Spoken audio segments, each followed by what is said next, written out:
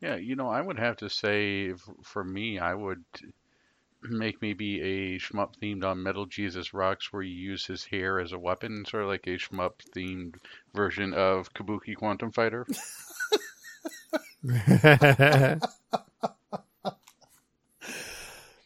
Um, okay, so like windmill attacks? Yep, he's going for those hidden gems. Oh, Forget jeez. coffee and crystals. You go for those hidden gems. Use your hair. So do you have to use a specific hair attack in order to get the hidden gems from enemies? Yeah, sort of. It's that way. It sounds like we're describing Shantae, doesn't it? Okay, now someone needs to ROM hack the Shantae game, the original Shantae, and put MJR in there. Shoot the Core Cast.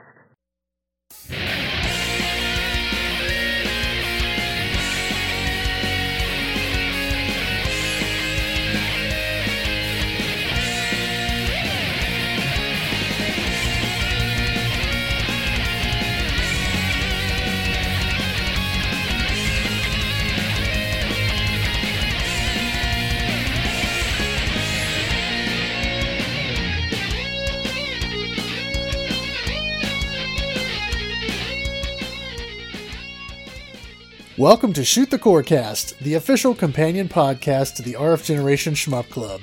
This is the family-friendly shmup-themed podcast where we wear our sunglasses at night so we can see the reflections in our eyes. Ow! From RFGeneration.com, I am Metal Fro, also known as the Game Boy Guru, and my co-pilot on this mission, as always, is... Addicted, also known as Addicted to Shmups, and as you've probably heard, we have a special guest star, the Wolf. No, we have a special guest star this episode. Yeah, Ed Trombley here from Bullet Heaven. Welcome. Thank you for joining us for this episode. Thank you for having me. Before we kick things off, just want to let you know that if you'd like to connect with us, you can follow us on Twitter at ShootCoreCast. You can also follow me directly at GameBoyGuru.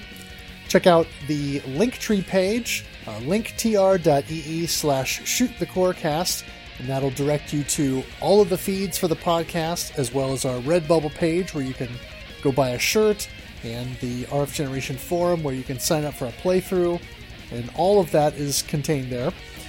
Speaking of which, make sure you go join rfgeneration.com and hit up the community playthrough forum and come join us for a future playthrough. Also, if you would, please subscribe, like, rate, follow, review, whatever the case may be on your podcast platform of choice. You can check out the RF Generation Discord channel. That is linked right at the front page of rfgeneration.com. We do have our own dedicated Shoot the Corecast topic there where we discuss the shmup of the month, podcast episodes, or shooters in general. And follow me on Twitch to get notifications of new streams because I do stream the game of the month as frequently as I can during the course of each month. That is twitch.tv/Guru Gameboy. Yeah, I always tune in for the parrot dogs. I don't know how they perch on top of your shoulder just like that, but one of these days we'll get you a pirate patch or something on there. There you go. They're like mountain goats. Yeah, get me a patch and a hat. And Bluebell is the one that likes to perch on my shoulder. She's crazy like that. So speaking of RF Generation, of course, that's where we host our episodes, and it's a great place to be online. Of course, we have the community playthrough, our playthrough forum that I already mentioned, where you can come join a shmup playthrough or the regular community playthrough. We also have additional podcasts that are associated with the site, such as the RF Generation Playcast and the Collector Cast, plus a huge database where you can catalog your library of games and keep track of what you have, so that the next time you go to the game store or Goodwill or wherever it is, you're not going to be picking up that 35th copy of Call of Duty 3. Yeah, I was thinking more like Deep Space Waifu. You always see that at Goodwill's, and I always wonder, do I have this already? Hey, legitimately, I almost bought 3 copies of Final Fantasy IV Warriors of Light. Wow. Well, there you go. So, if you catalog your stuff in the database, you won't have that problem. So anyway, check it out. So, let's start off, as we usually do, with our question of the month. And I kind of themed this based on the fact that Air Zonk is just a wacky game. And that's, of course, the game we're covering this episode. So, the question I threw out there is, what is the wackiest weapon or attack you can think of to include in a shooting game?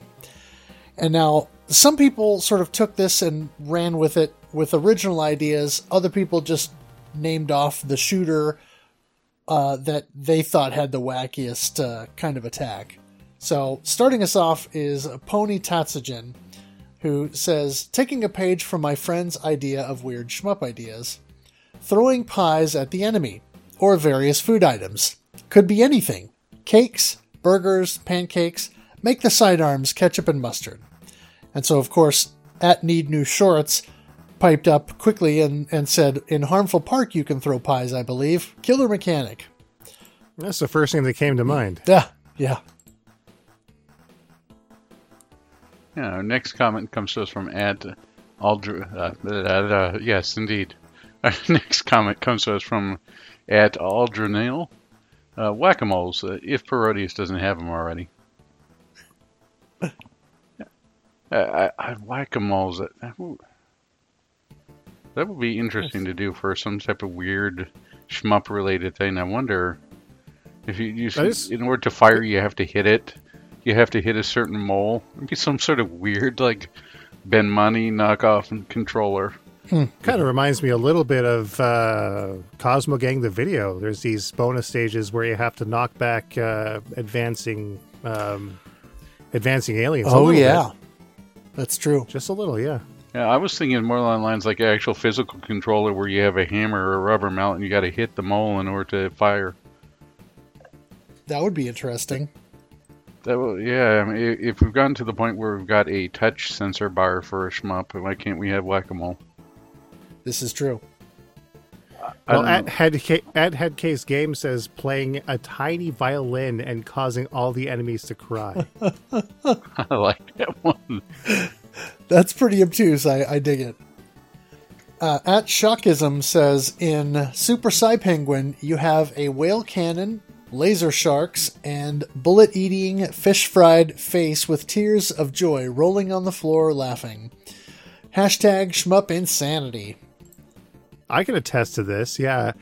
We took a look at Super Psy Penguin, I believe in Series 12 of Bullet Heaven, and the amount of the amount of sea life that you can have on your side, it borders on the superfluous.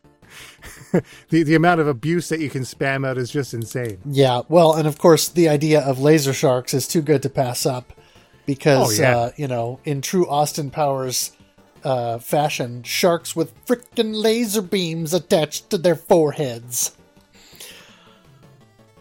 So, yeah. Our next comment comes to us from @KingCannibal. In Star Parodier, you can play as a PC Engine and shoot stuff like CDs or Hue cards. My favorite is the swinging controllers that act as shields. Oh, I definitely like Star Parodier. We need to throw that on the schedule. Yeah, we do. It's a great game. It is. Rudin Sprite says cow launcher, South Park style. I could get behind the cow launcher in a Parodius type game. Yeah. It'd have to be a Capcom game of some kind. Oh, yes, because of the cow score item tie-in, yes. There's always a cow somewhere in a Capcom shooter, right? So, I like that idea. Yeah.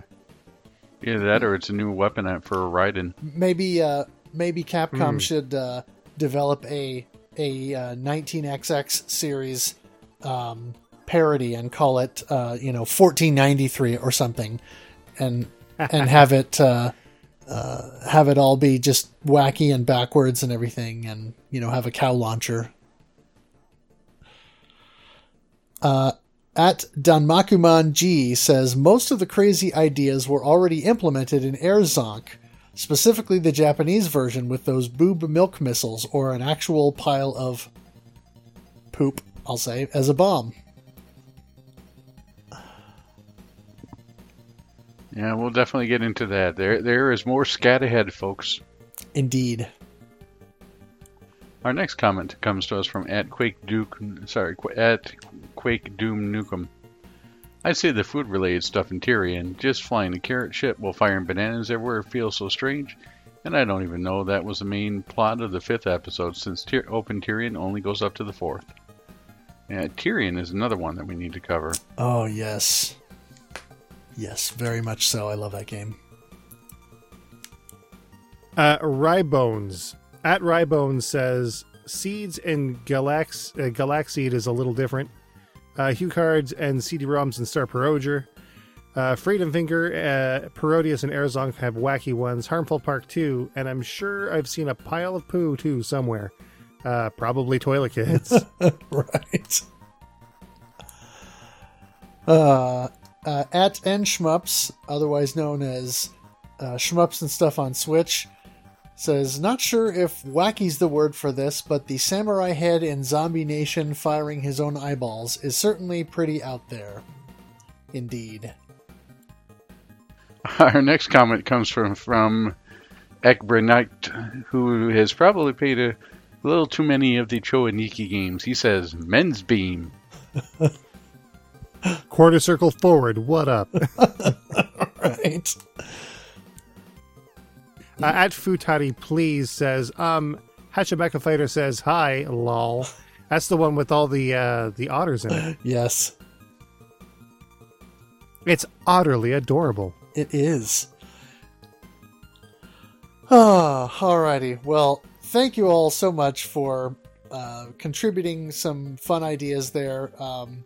So hopefully any aspiring shmup developers out there looking to make their own cute-em-up or wacky shooter can take a few ideas there.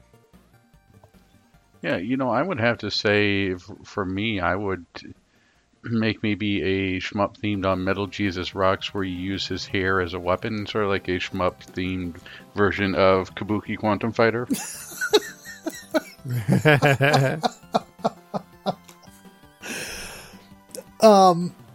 Okay, so like windmill attacks? Yep, he's going for those hidden gems. Oh, Forget coffee and crystals. You go for those hidden gems. Use your hair. So do you have to use a specific hair attack in order to get the hidden gems from enemies? Yeah, sort of. It's that way. It sounds like we're describing Shantae, doesn't it? Okay, now someone needs to ROM hack the Shantae game, the original Shantae, and put MJR in there. I'm kind of toying around with the idea of making something food-based myself, actually. And yeah, the idea of having like condiments for weapons is pretty central. But the main attack is basically just this gigantic squirt of Donair sauce that goes across the screen. Oh, nice. Yeah, I mean, I kind of like Pony Tatchin's idea of ketchup and mustard as your sidearms. That's a good idea. I don't know. I think a lot of the wacky ideas have already kind of been done. I mean, unless you start getting really obtuse, I feel like most of the functionally good ideas that are also wacky have also been, or have mostly been done. I mean, there's a few things that are still kind of developing. Yeah, there's much ado about Moochie Moochie Pork. Right. That needs a sequel. Yeah. So, yeah, I can't really come up with anything that's better than what anyone else posted. So, hats off for the creativity, folks. So let's move into our focus shot, where we're just going to continue to talk about Mushihime-sama for the year of 2022. And I got to say right off the bat, I put a little bit of time into this earlier just to kind of get a little bit of I don't know, get the juices flowing or what have you. And holy cow, am I out of practice. I was just sort of credit feeding through the game a little bit and realizing I need to relearn the first couple of stages and then tighten up my approach on stage 3. Where you say that maybe you were squashed like a bug? I was squashed like a bug, yes. And of course, I'm playing 1.0 normal or original, whatever.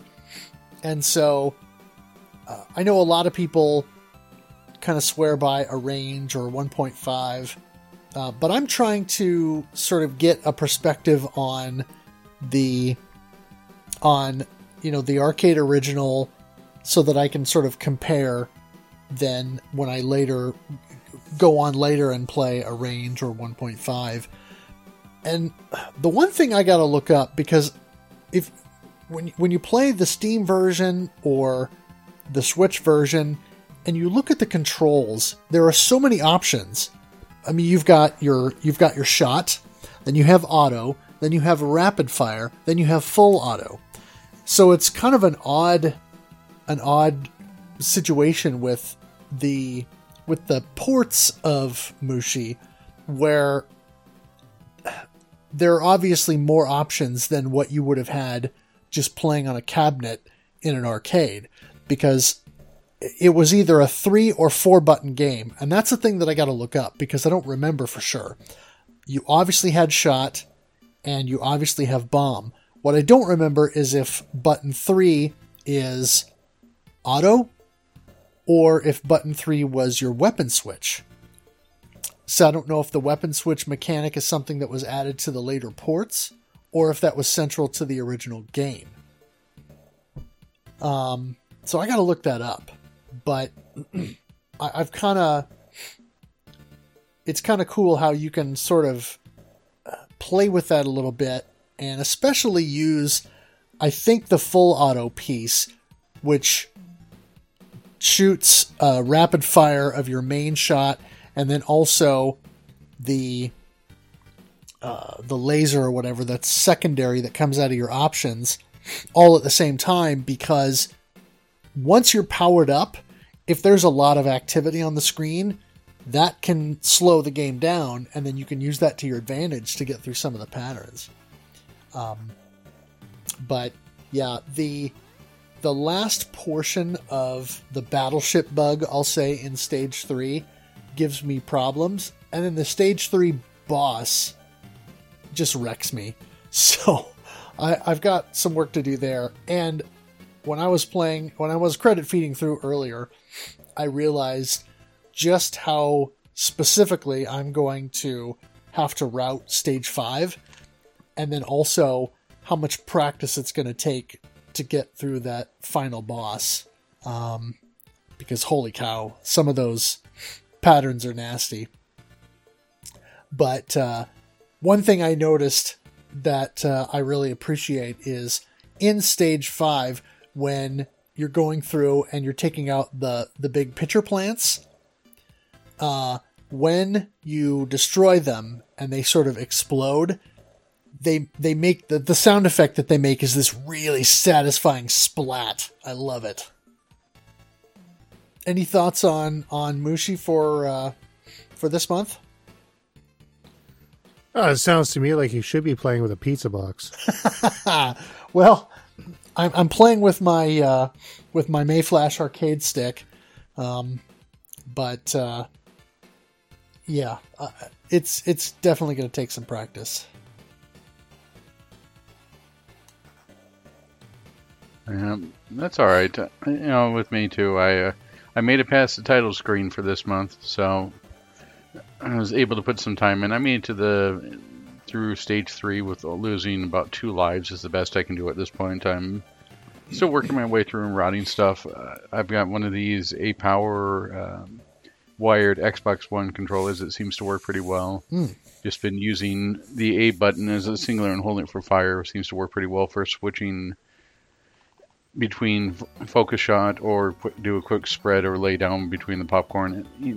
Mushi, as I think we can all agree, is very much a popcorn mid-range enemy. Take a little bit of a bullet sponge popcorn mid-range, and it's a very fast-moving game. I find that type of quick play style is there, and I would love to try Pizza Box. I just need to order a pizza first. I haven't had time to do that yet. But it's definitely a fun game, and I'm impressed with what they can do, but it doesn't have the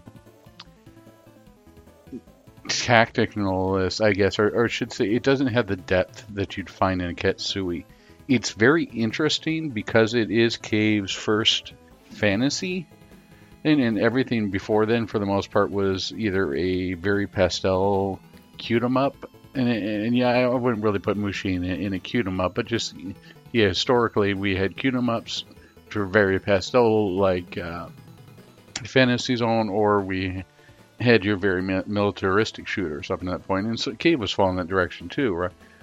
I mean, you could say there's some stuff such as Gunbird and stuff was falling in the direction of maybe more fantasy, or Grand Prix.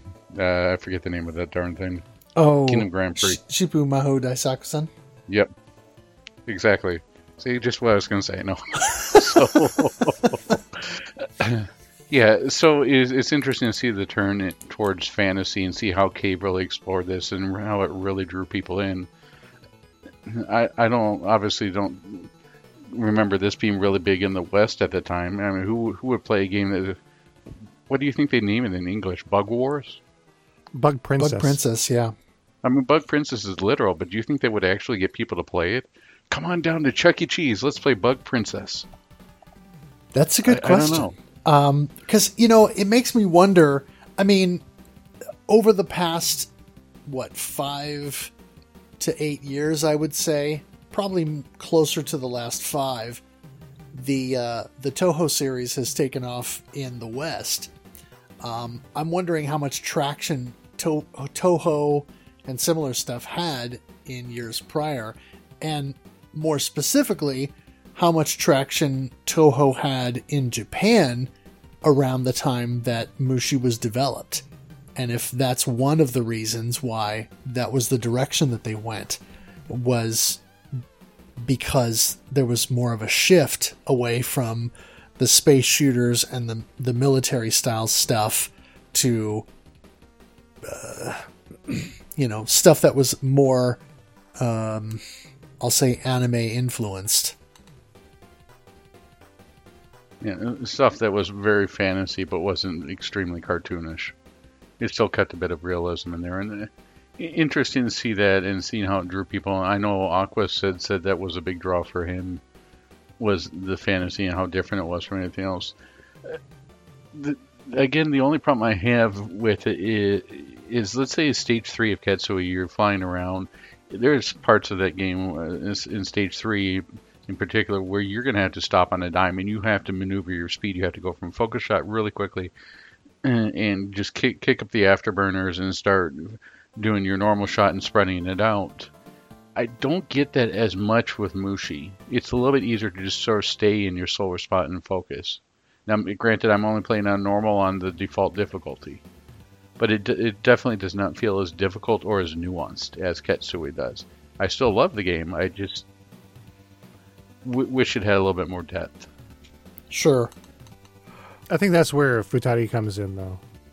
Oh, definitely. Yeah.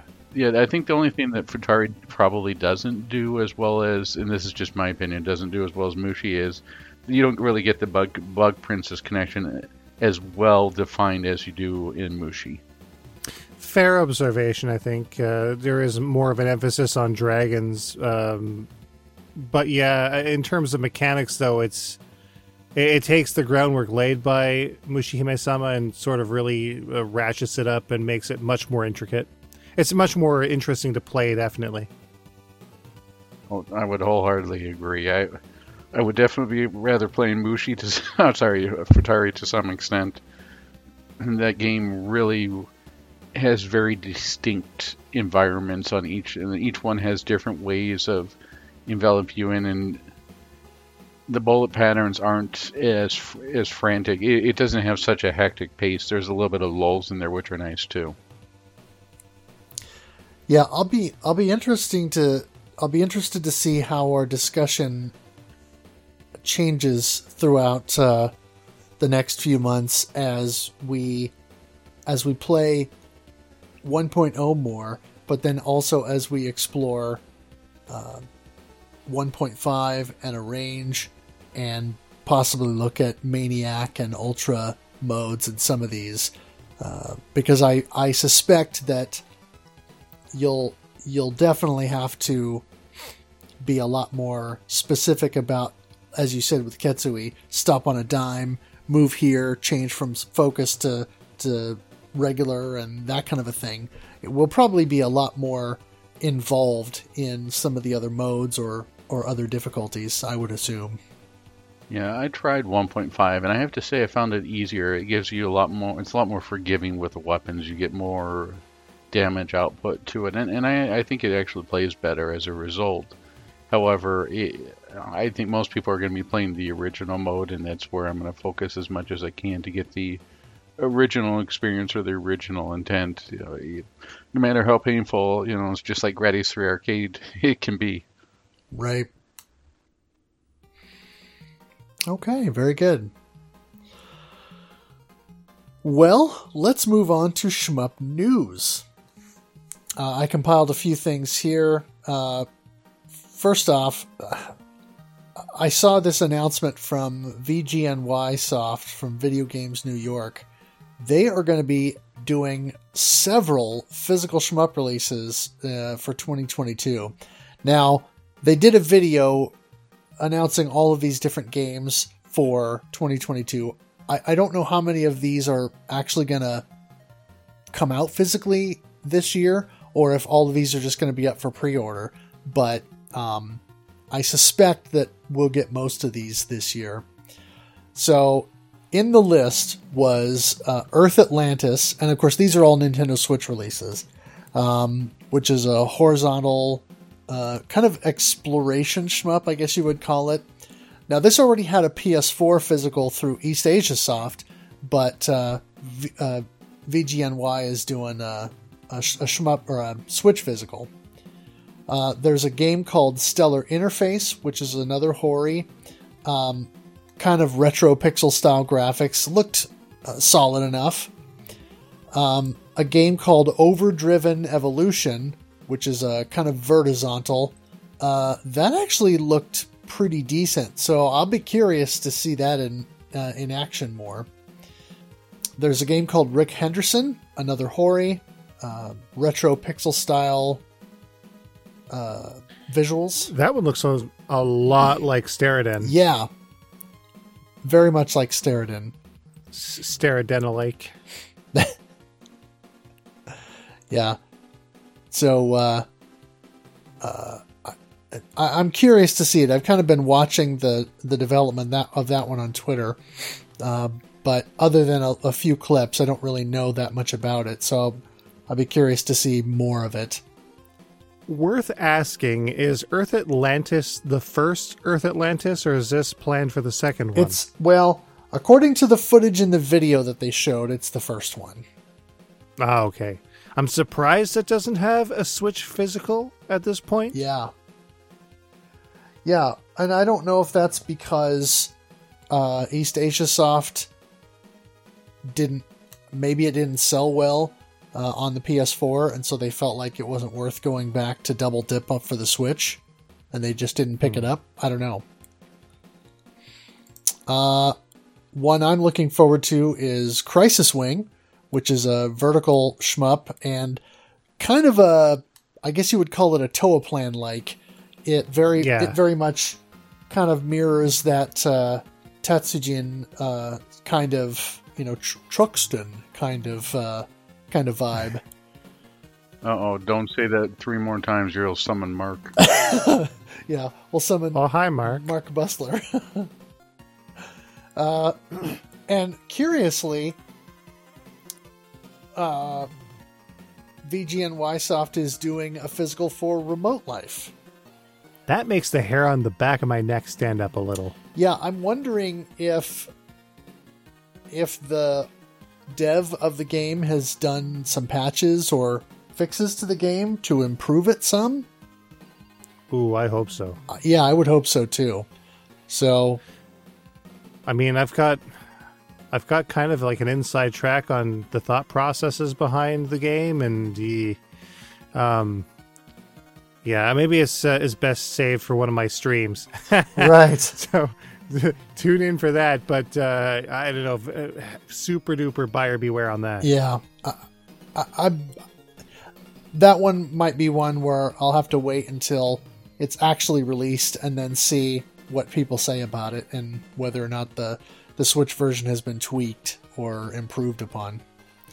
Yeah. And then, of course, one that's already been released, or one that's already been announced, and some of us have pre-ordered already, but hopefully we're finally going to be getting Androdunos 2 this year. So looking forward to that. I'm told that actually it should be coming soon, according to the fine folks over at pixelheart.eu. Right. So, as long as they're getting it on time, VGNY should be as well. Okay. And I want to say that was actually developed by the same folks who did Infinos Gaiden, right? Yeah, Picarin Soft. Yeah. So that bodes well, I think, because that's a good game, and I think they do solid work.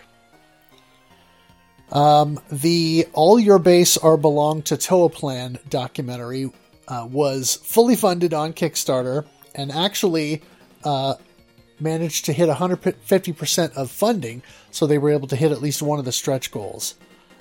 I'm excited about this because this is going to be interviews with Tatsuya Uemura and other Toaplan staffers, as well as Manabu Namiki and Gosato and some other kind of shoot-'em-up luminaries, if you will, from Japan, who took influence from Toaplan.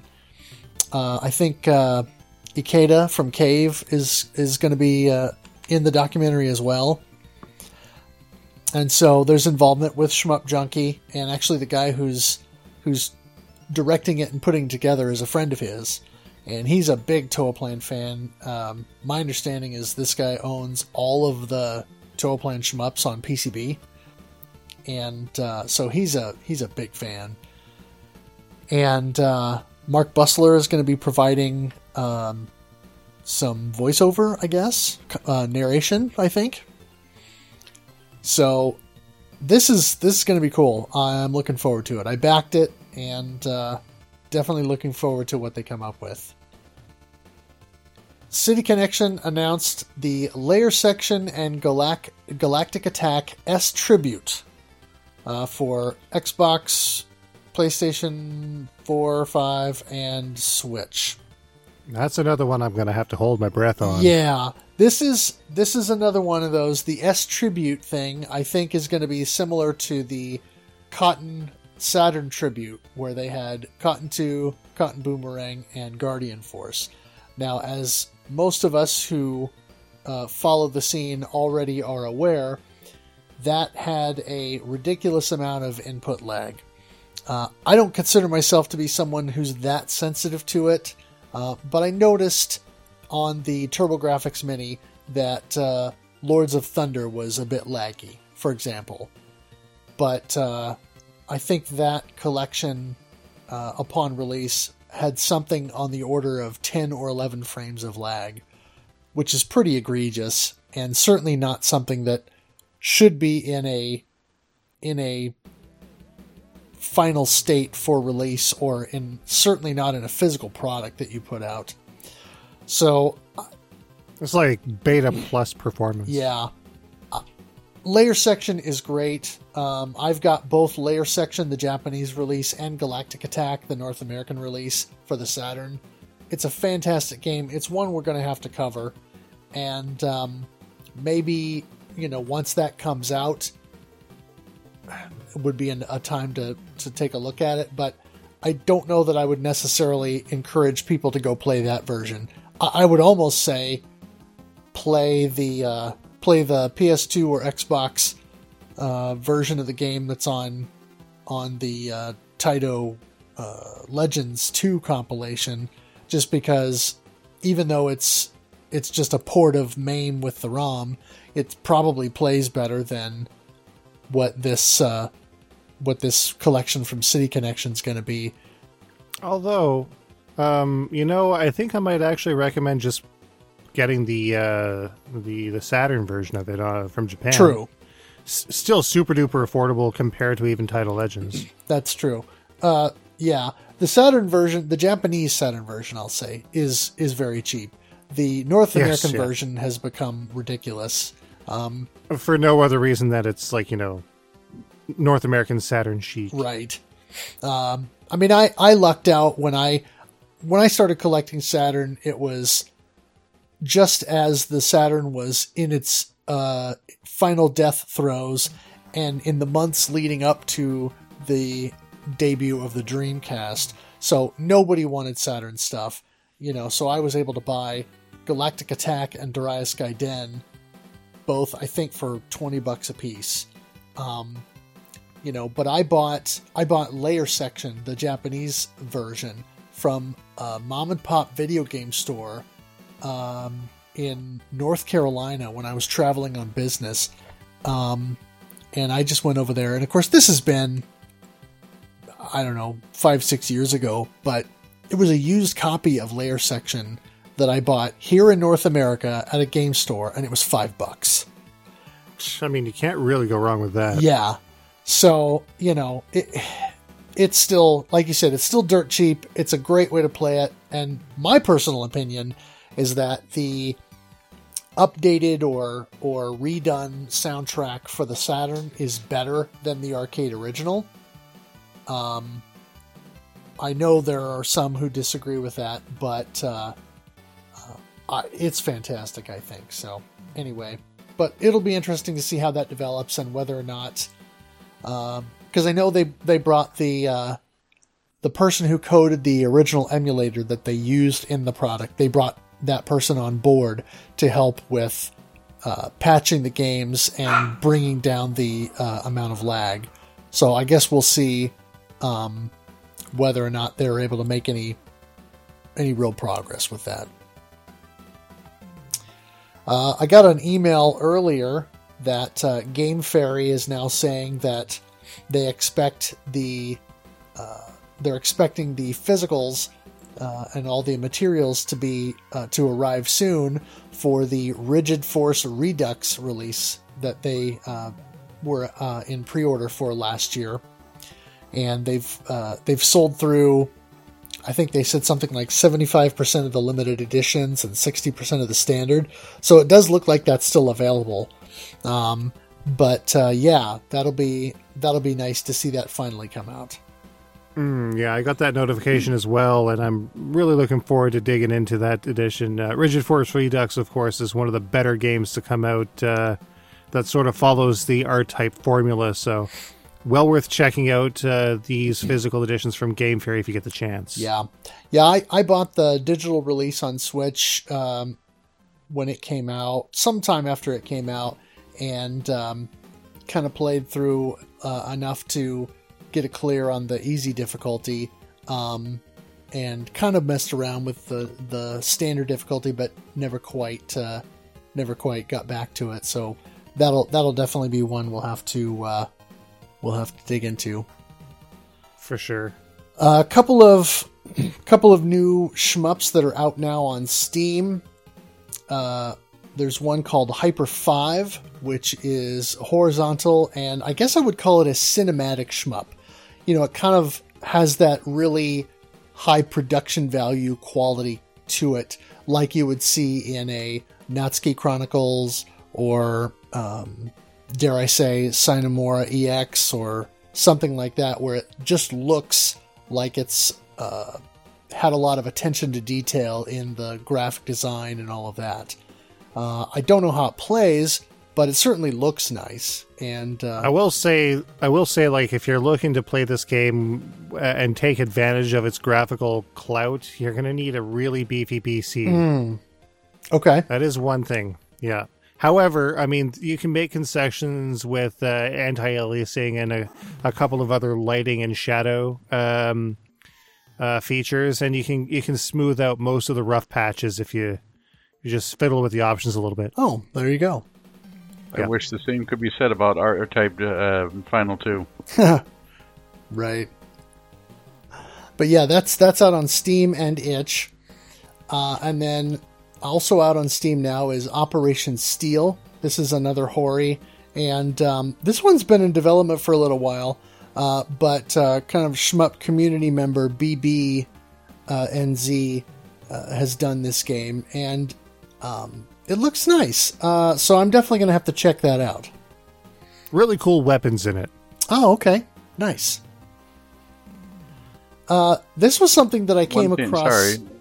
Oh, sorry, go One ahead. thing I think you forgot here is Grand Cross renovation. Oh, yeah, I mentioned that last month. Yeah. Still, I definitely, this is coming up as something we're going to definitely have to check out really soon. I'm really excited to try this. Man, that game is wild. Yeah, it certainly looks wild. I followed the development of it on Twitter for quite some time. It will grab you and it will not let you go until it's done with you. Okay. It's All so right. good. Starship super X good. approved. That's I need another game just like that. right. Well, that's Yeah, shmup that will grab you and not let you go. yeah. High praise. All right, insert Rickroll here. Something I came across a bit randomly on Kickstarter is a game called Guntner, Guntner, and this is an interesting one. It's an NES shooter, and when I found it, it was almost 300% funded. The developer is purposely trying to do something with limitations.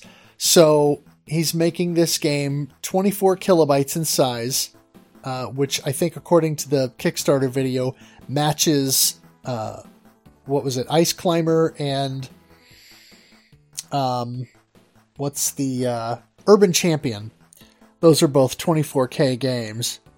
And so the other interesting things that I saw about it were that he's doing the game is going to be doing procedurally generated music, which is interesting.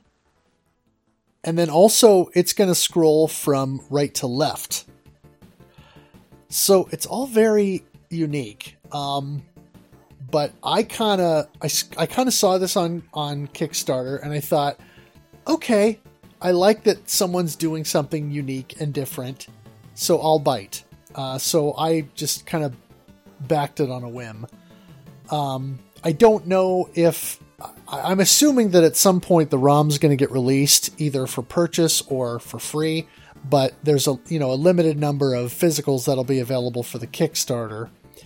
But this is one of those that, yeah, it's just kind of out there, but I sort of like the brash approach. So I found that to be interesting. Yeah, I definitely would check that out. And if anyone hasn't, Horadius Zero, I mean, it's not going to be amazing shmup, but it's not bad. The sequel is what I'm really interested in. I got to order a copy from the Japanese store. It takes use of the expansion audio of the Famicom, and it actually plays back MP3s for the soundtrack for the game. Oh, cool. That's a neat idea. There are Toaplan cores in development for the Mr. FPGA. So right now, what is being worked on is Zero Wing, Outzone, and Truxton or Tatsujin. I've seen some stuff on Twitter here the last few days, just showing off base footage of these games in action. I saw a partial, couple of minutes of Zero Wing. I saw somebody messing around with Outzone for a couple of minutes, and that was... They either had the dip switches changed to not allow damage, or the core is still, in development enough to where there wasn't hit detection yet, because the guy was just walking up and wrecking everything, and bullets were not doing anything. And then Truxton was actually playing properly, but the guy who was recording it was, had his phone in one hand trying to run the camera, and then was trying to use the joystick and the buttons in the other, and so he was not playing very well, but the game was working. So definitely... It sounds to me like he should have been using an ASCII Super L5. Oh, yes. The one-handed SNES pad, or Super Famicom pad. Yes, that will be making a return in Shmup Slam 5. Correct. Yeah, it will. Yeah. We'll have to plug that later. But speaking of Toaplan also, pre-orders are now up for the Hishu Same Same Same Toaplan collection. This, of course, is the next in line of the Toaplan ports from M2. Of course, we already had the Twin Tiger, or what's it called? It was the... Kyoku Tiger Heli. Yeah, Kyoku Tiger Heli collection that combined Tiger Heli with Kyoku Tiger and Twin Cobra. And so now we get the Hishisame and Same Same Same, which is, of course, Flying Shark or Sky Shark. Shark. And then Shark, or what we know in the West as Fire Shark on the Genesis. Definitely looking forward to that. The Sega Genesis version of Fire Shark is a favorite of mine. It's good. Yeah. I know that the arcade version is supposed to be brutal, but my guess is, in like fashion to what they did with the Kyoku Tiger Heli collection, they will most likely include console versions. So I would expect to see the Famicom version of Sky Shark and the Genesis or Mega Drive version of Fire Shark included. So for those who missed out on the more recent re-release of the physical cartridge through Retrobit, would have the opportunity to play it on here. According to the Amazon page here, there's going to be 13 titles included with Hisho Same Same Same. 13? 13. Good grief. Now, of course, they always sort of include some kind of non-shmup, at least on the physical version, and that's usually DLC or download of some kind for the digital version. There will be two. Wardner is going to be the non-shmup included, and then as a pre-order bonus, you get Teki Paki, which is a falling block puzzle game. Oh, yes. Okay. Yeah, so then what are the other games? Are there going to be that many console versions included? I believe so, yeah, because you've got Flying Shark, you've got Fire Shark. They're going to have the Genesis and Mega Drive versions of each. They're going to have NES versions, arcade versions. They got Sky Shark, Flying Shark. Oh yeah, here's a screenshot that has them all. So Flying Shark, there's going to be Sky Shark and Flying Shark arcade versions, which is US and world version. Sky Shark on NES. Wardner Arcade, Wardner World Version Arcade. It's called Pyros in the US version. Same Same Same Mega Drive, Fire Shark Mega Drive, and Wardner no Mori FDS version. Huh. That's Famicom Disk System. And then, of course, Same Same Same Arcade Super Easy and Custom. Nice. Yeah, it's so chock full of stuff that you'd be hard pressed not to find a version, like a port or a mode that you won't enjoy playing. Right. Yeah, and as brutal as the original arcade version of Same Same Same is purported to be, with a super easy mode and a custom mode where you can kind of tweak it somewhat. You know, you can find a way to play it that will suit your difficulty level, or I guess your preference in terms of, you know, some people just want to play and have a good time, and in some people's minds, being brutally killed and losing your credit within the first 30 seconds is not some people's idea of a good time, which I understand. People love Gradius 3. Right. A couple of other shooters that are going to be available for pre-order, or are available for pre-order now as we're recording this. One of those is Red Death, which has been out for a little while digitally. This is from Arabong, who did the Project Starship X that we covered prior, and has also developed the original Project Starship, and I believe Void Gore.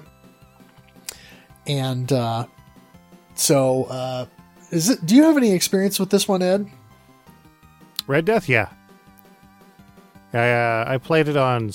I think I've got it on Switch. I bought it on Switch.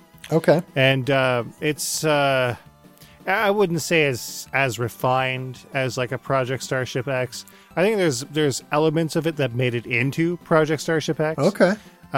Because Project Starship, and then Red Death, and then Null Void, I think, were the his three original games, and then he took elements of those and put them into his other titles later down the line.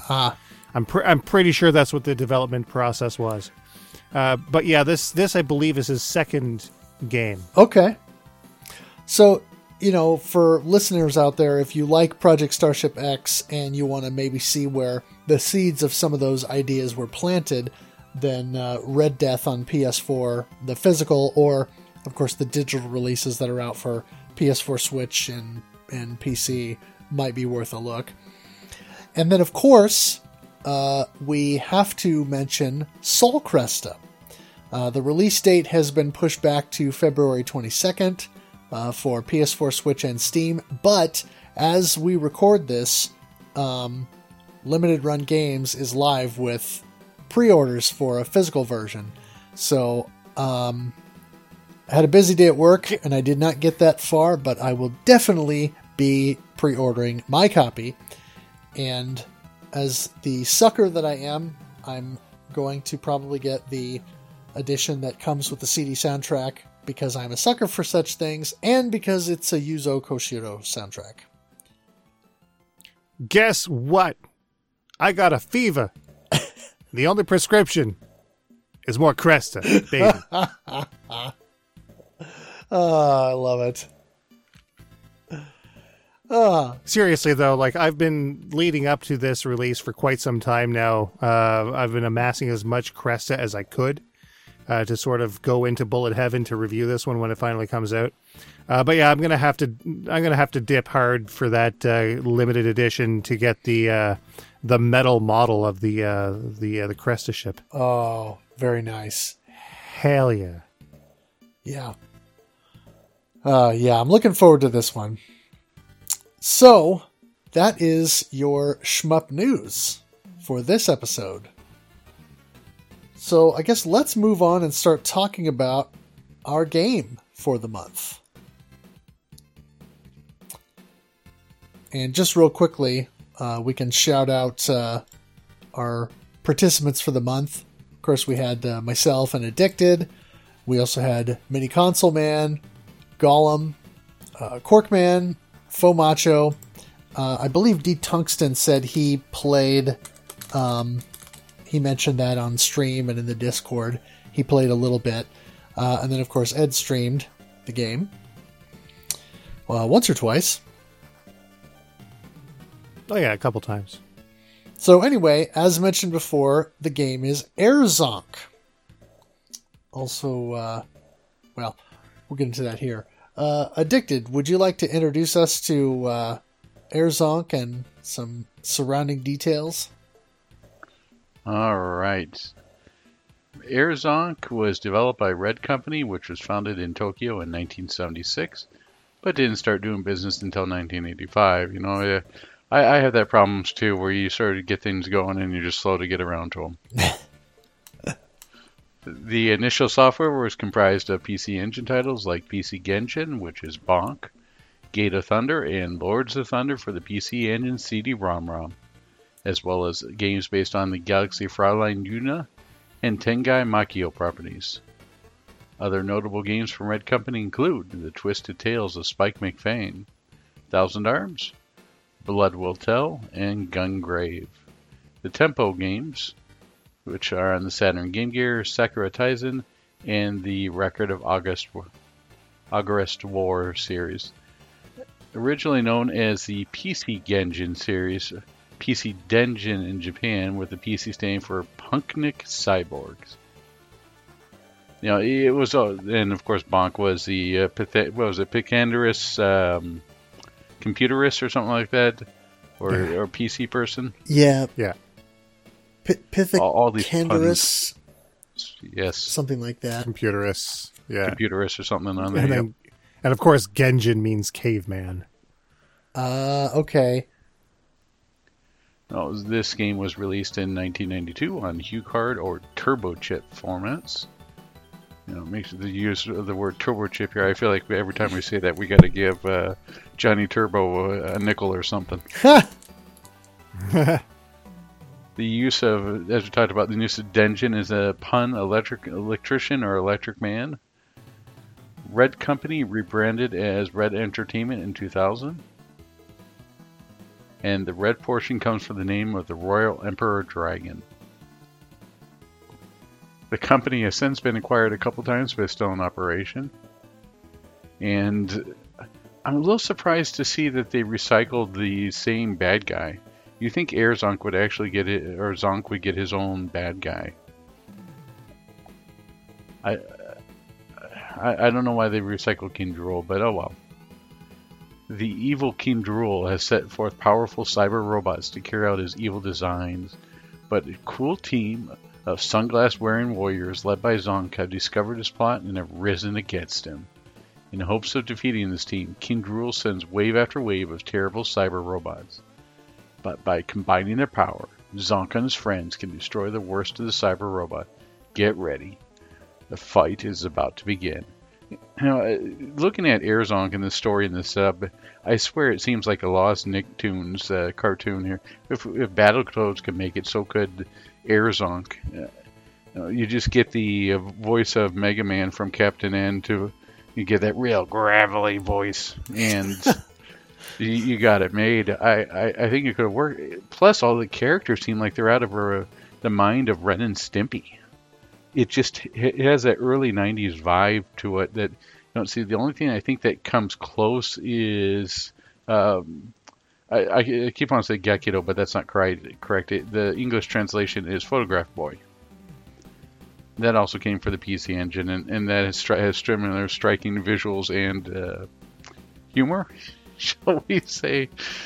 We were discussing this earlier about the humor in PC Engine and how scat, illogical-based humor, seems to gravitate towards the PC Engine. I don't know what it is about it, but you think it more be towards Atari Jaguar CD-ROM, right? That seems more of a better place for scatological humor. More apropos?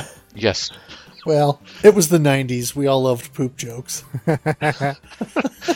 You had Kato and Ken. You had your...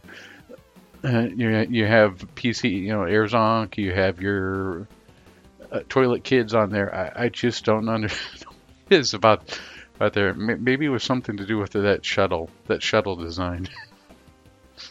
But either way, it was interesting to see, and really is epitome of the 90s and the way that things look in the story. I think if it were up to me, if it were made into a cartoon, like Zonk would have like the right kind of attitude behind him, like he'd talk like this, Right. King Drool, you'll never get away. Sounds like we're almost doing with what was his name, Jaleel White.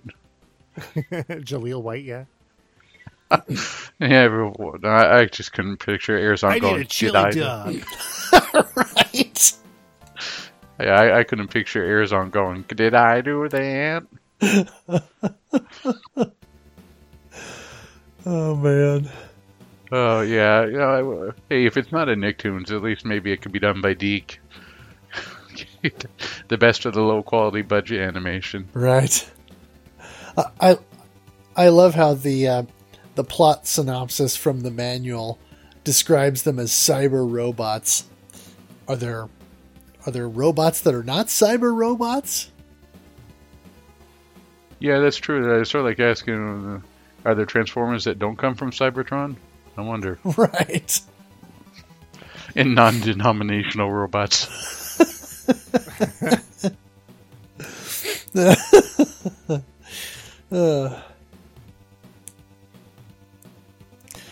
So, gameplay seems deceptively simple. With the TurboGrafx controller, PC Engine pad only has a couple of buttons, of course. So the one button shoots your weapon rapid fire, and then holding down the 2 button will charge your special. Now, if you hold the 2 button down long enough, you'll charge up and release a bomb, which detonates for a couple seconds and clears out bullets and will damage all enemies on screen. Yeah, in the Japanese version, if you hold down the button, it releases a special type of special. Right. Yeah, there are definitely some differences between the Japanese and Western releases that we'll get into. There are 3 difficulties, and at least in the TurboGrafx version, according to the manual, those are Sweet, which is kind of your easy mode. You start with 5 lives and there are fewer bullets. Spicy is your normal mode. You start with 3 lives and there are more bullets on screen. And then Bitter, you start with only 1 life and enemies are generally more aggressive. One of the big mechanics of the game, of course, is the friend selection. So when you start the game and you go into the first stage, before you actually start the stage, you have the ability to choose a companion that can go along with you. And so the initial menu that you're presented with lets you choose auto, where the game just picks a friend for you, or manual, of course, so then you can cycle through and choose the one you want, or for a real challenge, choose alone, where then you have to play the game solo and don't actually get to take a friend with you. Yeah, if you play on solo, it doesn't make the scoring higher or something. There's a benefit to that, right? I don't know. Seems to me like the game is a little bit vanilla without having the friends along. So I didn't actually mess with that. I seem to think there's a benefit of where it does it. Maybe it's because the game is harder. It gives you, I forget, something to do with scoring, I believe. Well, I know that certain items are required to bring your friends along, and with going alone, you get like support drones that come out of your head. Oh, yeah. And I don't really play that style because I prefer to have like the cool hybrids, right? But right. Yeah. And we should also mention that there's 8 friends, right? So during the course of the game, you're going to be using about half the friends. So it adds some replayability to it, which is quite nice. Yeah. Right. Yeah, and so all of the... Basically the way it works is as you take out enemies, you get these smiley faces. And then once you collect enough of these small smiley faces, then you get a big smiley face. And when you get the big smiley face, then your friend comes along. And all of the friends, no matter what they are, will fly around near you and will shoot missiles.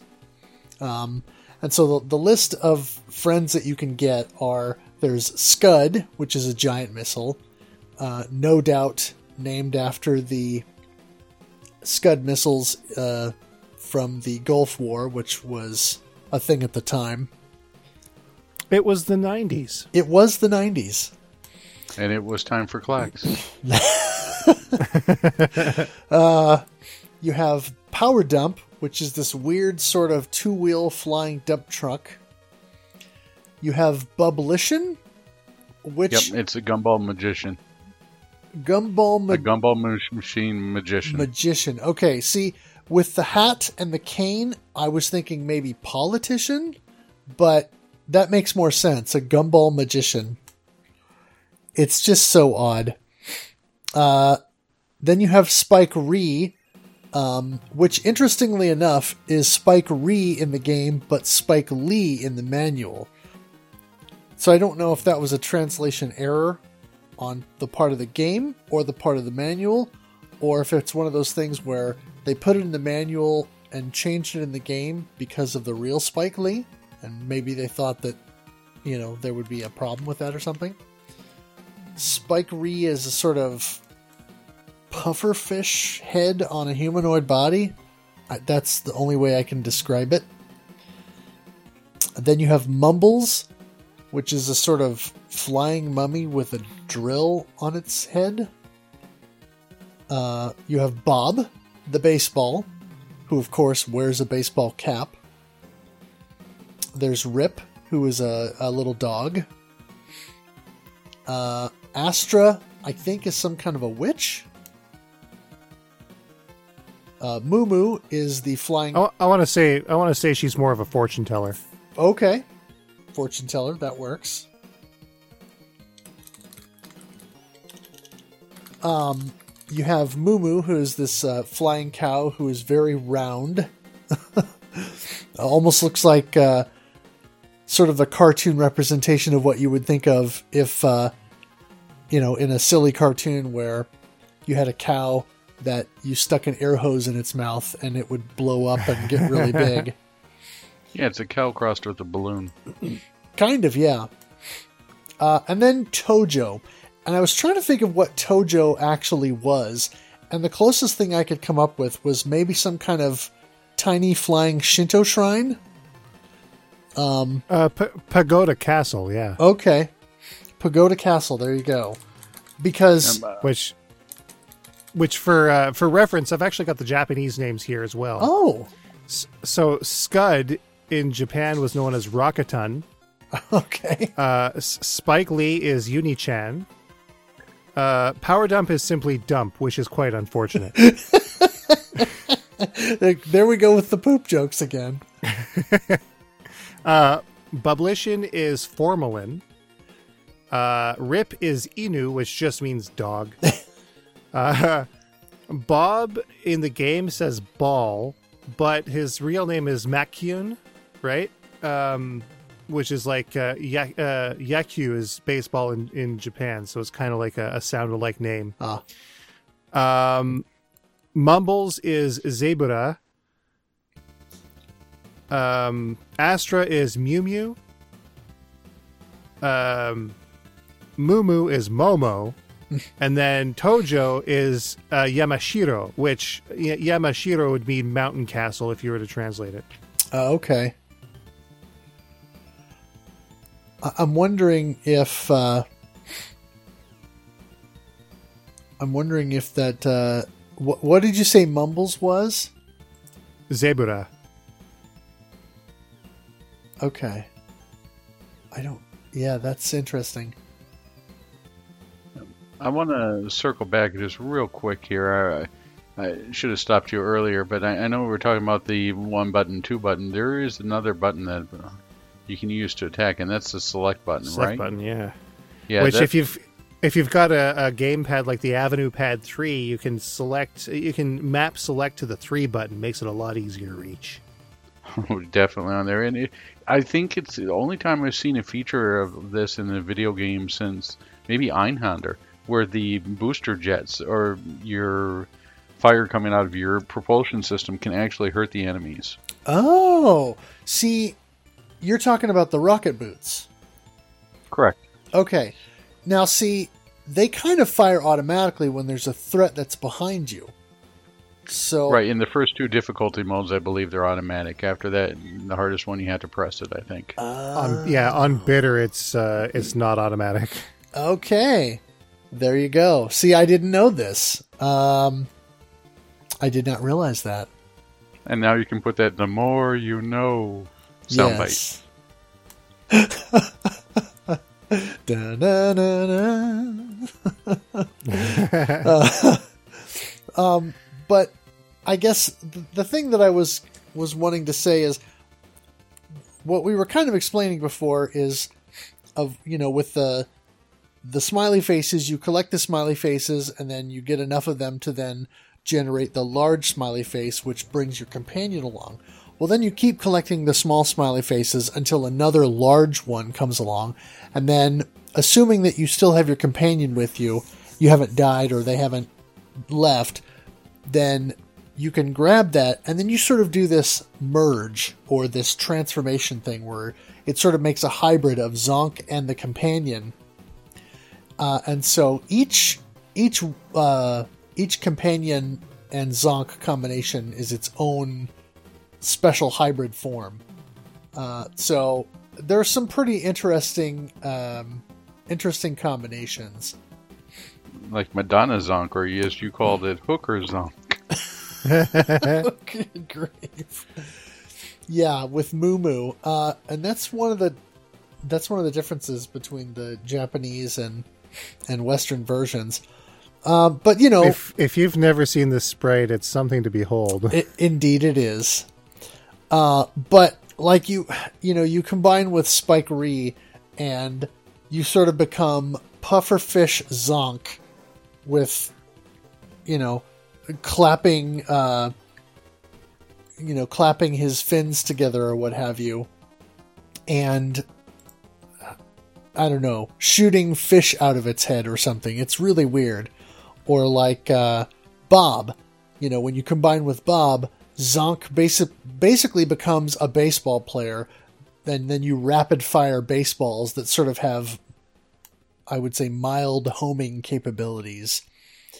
Or with Moo, in the North American version, Zonk just sort of has these milk cannons that shoot milk bottles out, and then when the milk bottles hit enemies, they sort of splat and make these large milk splashes. Whereas in the Japanese version, of course, you sort of get cross-dressing Zonk. Yeah, you get Zonk with lipstick and what we'll call the 1989 Madonna tour costume with the conical bra and shooting milk. So anyway, brings new meaning to the term splash damage. Jeez. Oh my goodness. Whew. Yes, it does. But yeah, each one of these transformations, has its own unique attack and their own strengths and weaknesses. And I have noticed that some of the combinations are more powerful than others, and some of them seem to work really well against specific bosses. So that's kind of interesting. In terms of Zonk himself, however, he starts off with what I've dubbed the snot shot. He sort of shoots out green mucus, which is, it's basically Zonk is throwing his boogers at enemies. There we go. There's another good idea. Boogerman the Schmuck. Oh, see, now I'd play that. When you hold the button to charge, then once that's charged off, then you get a large mucus ball, and then when that comes into contact with a bullet or an enemy, it splits off into a spread, and does additional damage that way. And then you can collect different items that you'll get by shooting these pink or green smiley face deals. that I think are similar to the ones that you would see on the ground in Bonk that would give you hearts or the meat sticks that you would get, and so they call those air bones, and they literally look like a capsule with bone ends on the top and the bottom.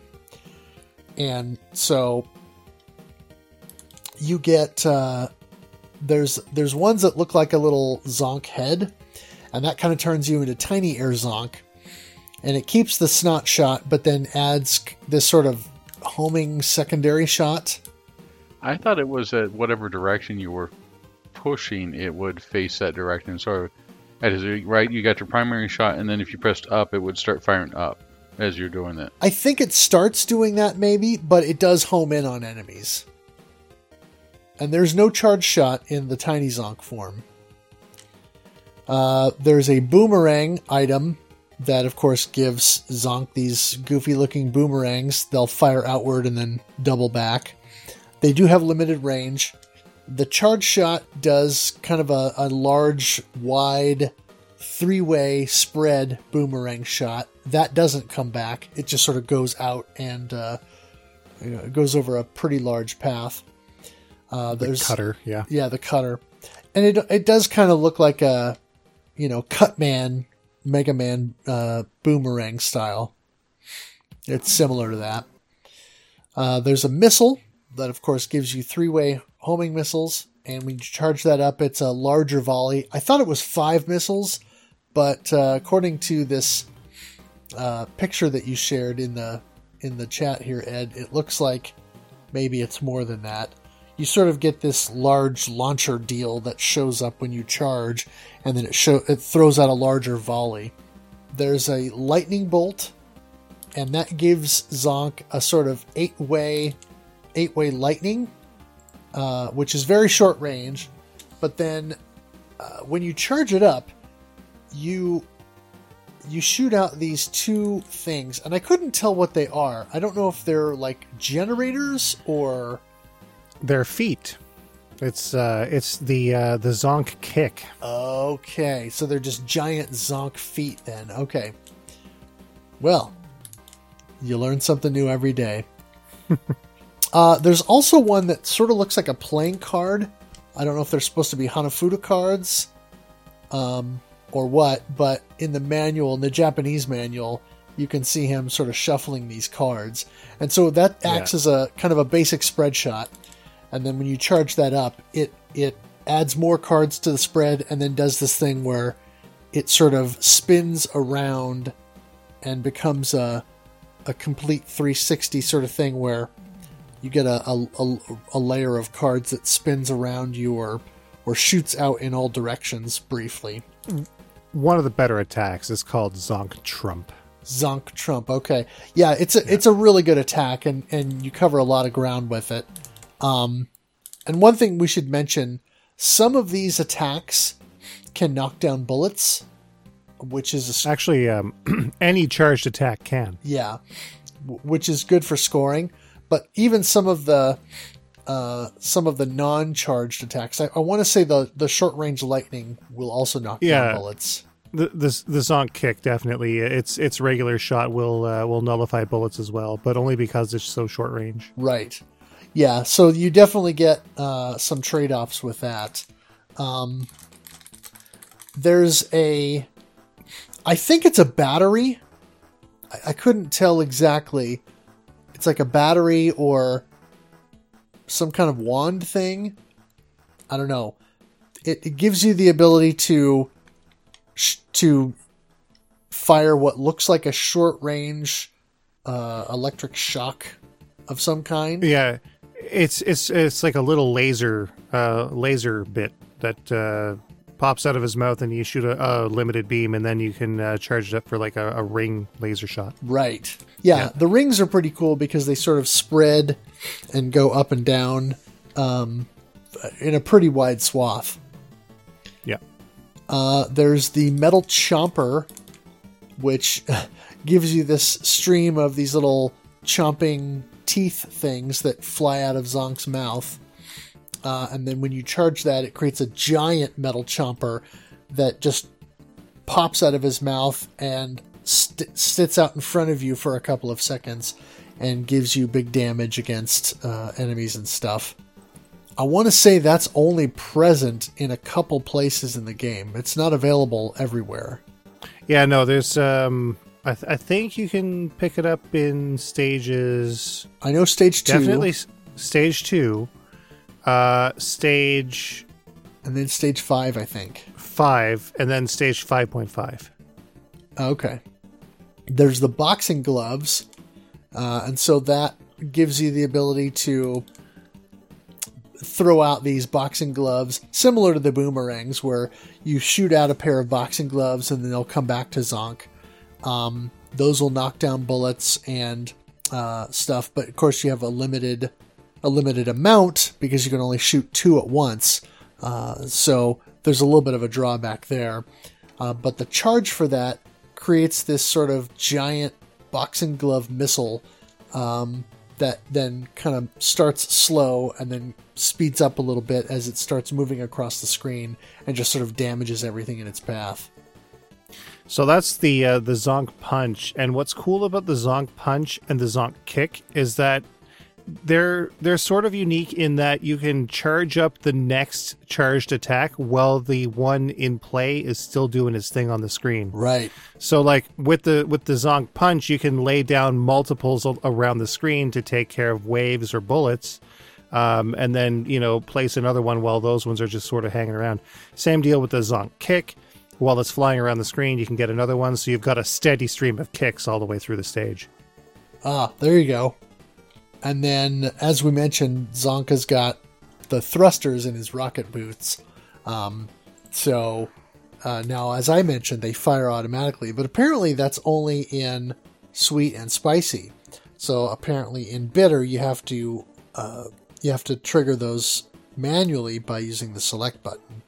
The nice thing about the rocket boost is that will take out bullets. So if you're say in the middle of the screen and you've got an enemy behind you or something that has shot a bullet, you can kind of circle around it and take that bullet out if you're using a weapon that does not have that capability. The rocket boosts are also good for a couple of the bosses in particular that you can sort of get behind. Let's see, we already mentioned the smiley faces. The small smiley faces give you 1,000 points. The large ones give you 5,000.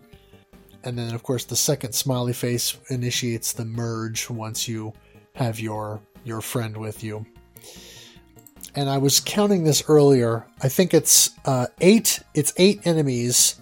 So you take out 8 enemies in order to get a small smiley face.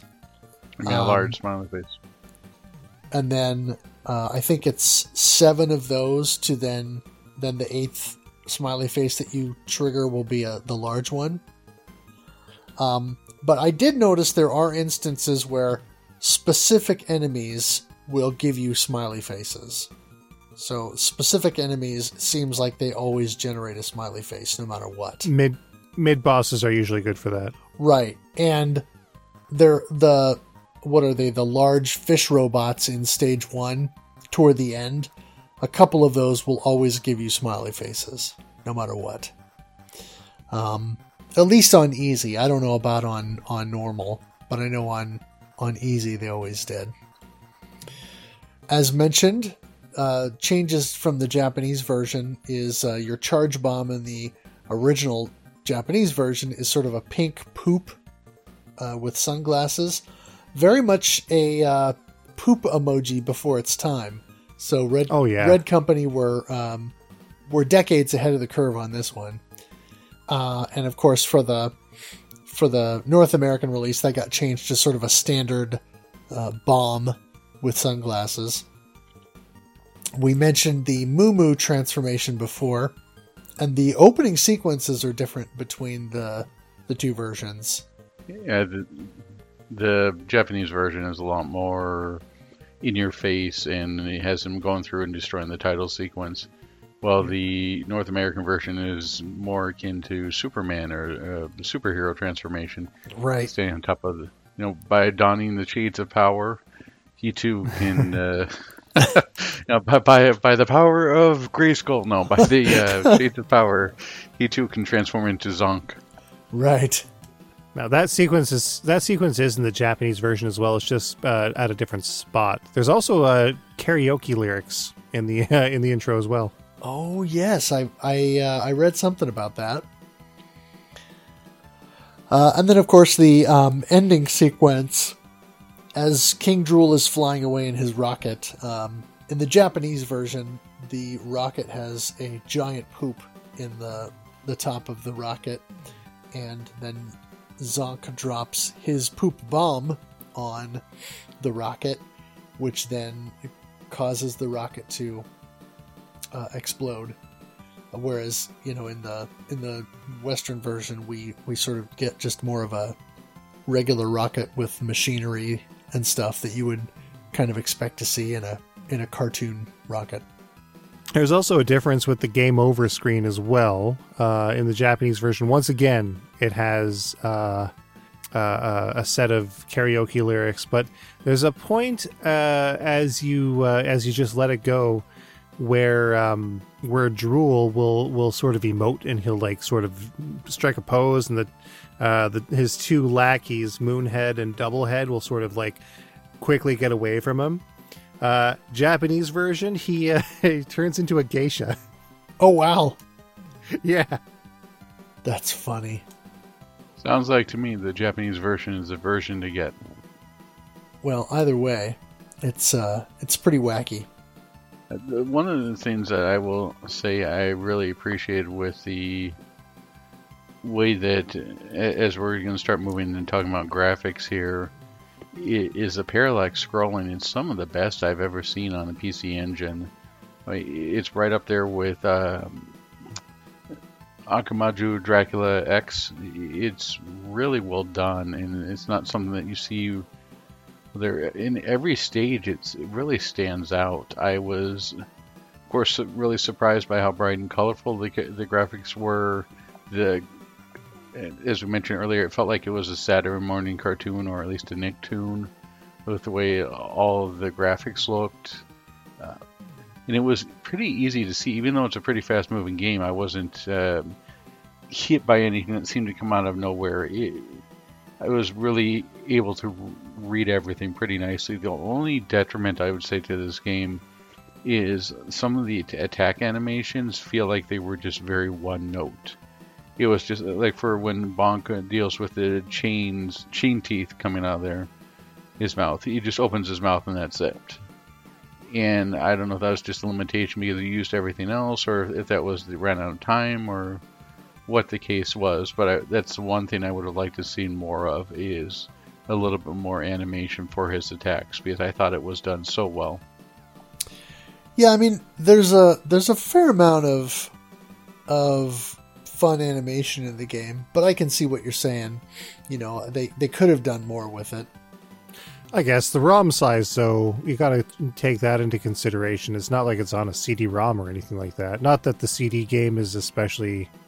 It's not quite as good as this one, which is kind of ironic, being that they called it Super Air Zonk, but that's a story for another show. I will say, though, that taking the size of the sprites and how much, how many versions of each attack there are in the game, there's probably limitations to the animation based on that alone. Yeah. And I think I'll take a little less animation for more variety any day. I will too. I think the only reason why I'm nitpicking here is because it's the only small detriment I can see with the graphics. Everything works so well that all I have left are nitpicks. Yeah, stage 2, I think, if we're going to talk about great parallax and stage design, I think stage 2 is probably one of my favorite stages, probably in all of shoot 'em ups ever. Just like flying past, going down near starting off near the in a back alley, and then making your way above the cityscape, and then going to the dump. It's so varied, and it's all just in one stage. Yeah. something that was a little surprising too. Is the stages are pretty long for a STG. It was refreshing to see that they put a lot of thought into this, and there's quite a bit of variation too, especially with stage 5.5, or stage 5 and stage 5.5. Seeing the old Bonk was a nice throwback, and then pieces there. It really has a lot of variety to it, which is refreshing, especially in Hue cards. Everyone knows the story about R-Type, right? R-Type had to be split into two different Hue cards because it just didn't have the space. So for them to cram everything on here is pretty amazing. Yeah, I mean, and you talked before about the cartooniness of it and so forth, and it really was, I mean, they really did a great job in terms of just packing so much into it, and it's bright and colorful, and there's just a lot of detail in the game. Well, the visuals are one thing, but I think we need to talk about the sound, because what they managed to pull off on the PC Engine with this soundtrack is nothing short of amazing. Yeah. The soundtrack is really good. The one curious thing about the soundtrack that I will say is I don't know what it is, but the sort of intro or a track sequence to the game seems slightly out of place to me, because so much of the game is, the music is very bouncy and whimsical and really plays to the cartoony feel of the game, whereas the intro music seems like it might fit better with a game that takes itself a little bit more seriously. It's an awesome intro tune. I love it, but it almost seems just a little out of place. But kind of as you were saying with the graphics, Addicted, that's a minor nitpick. Honestly, the whole soundtrack is pretty good, and I found myself whistling and humming these tunes as I was streaming them, because they're earworms and they were really working their way into my skull. Yeah, especially that transformation on there. I do. Oh, yeah, yes. Now it's gone through my head already. Yeah, because whenever you merge with your companion, and we forgot to mention this before, you have a brief period of invincibility. And so, just like Super Mario Brothers, you get a little bit of a special tune that plays during that part. That is a very cartoony kind of song, and it's catchy. And according to the wiki article that I looked at, the sound design was done by Daisuke Morishima and Hisashi Matsushita. So hats off to those two individuals for just making a really good soundtrack.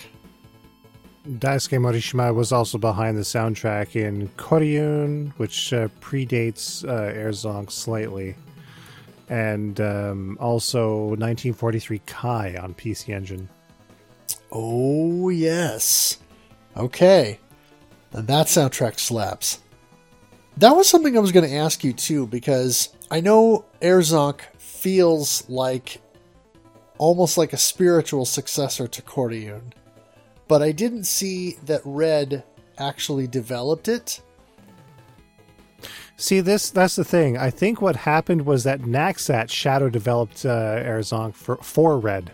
Oh. Yes, it's Air-Zonk is the one game is the one that is the odd one out of the entire group, because you got games like the Double Rings, 1943 Kai, Koryun, and Alzadik. All of those games have Morishima soundtracks, and they're all Naxat branded and developed. But this one is the only one under Red's development banner. Huh.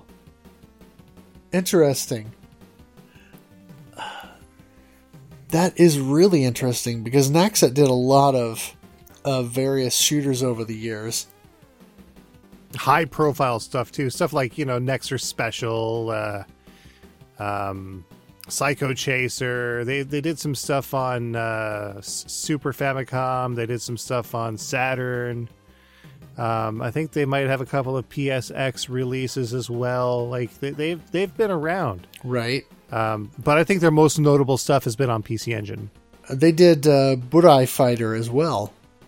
Oh, and that other one there, of course, we can't forget Rekka. Oh yes, and Rekka was who's the developer behind that? Who then? Friggin' what's his name there? Jesus, who went to Cave? Shinobu Yagawa. Yagawa, yes. Yeah. Yeah.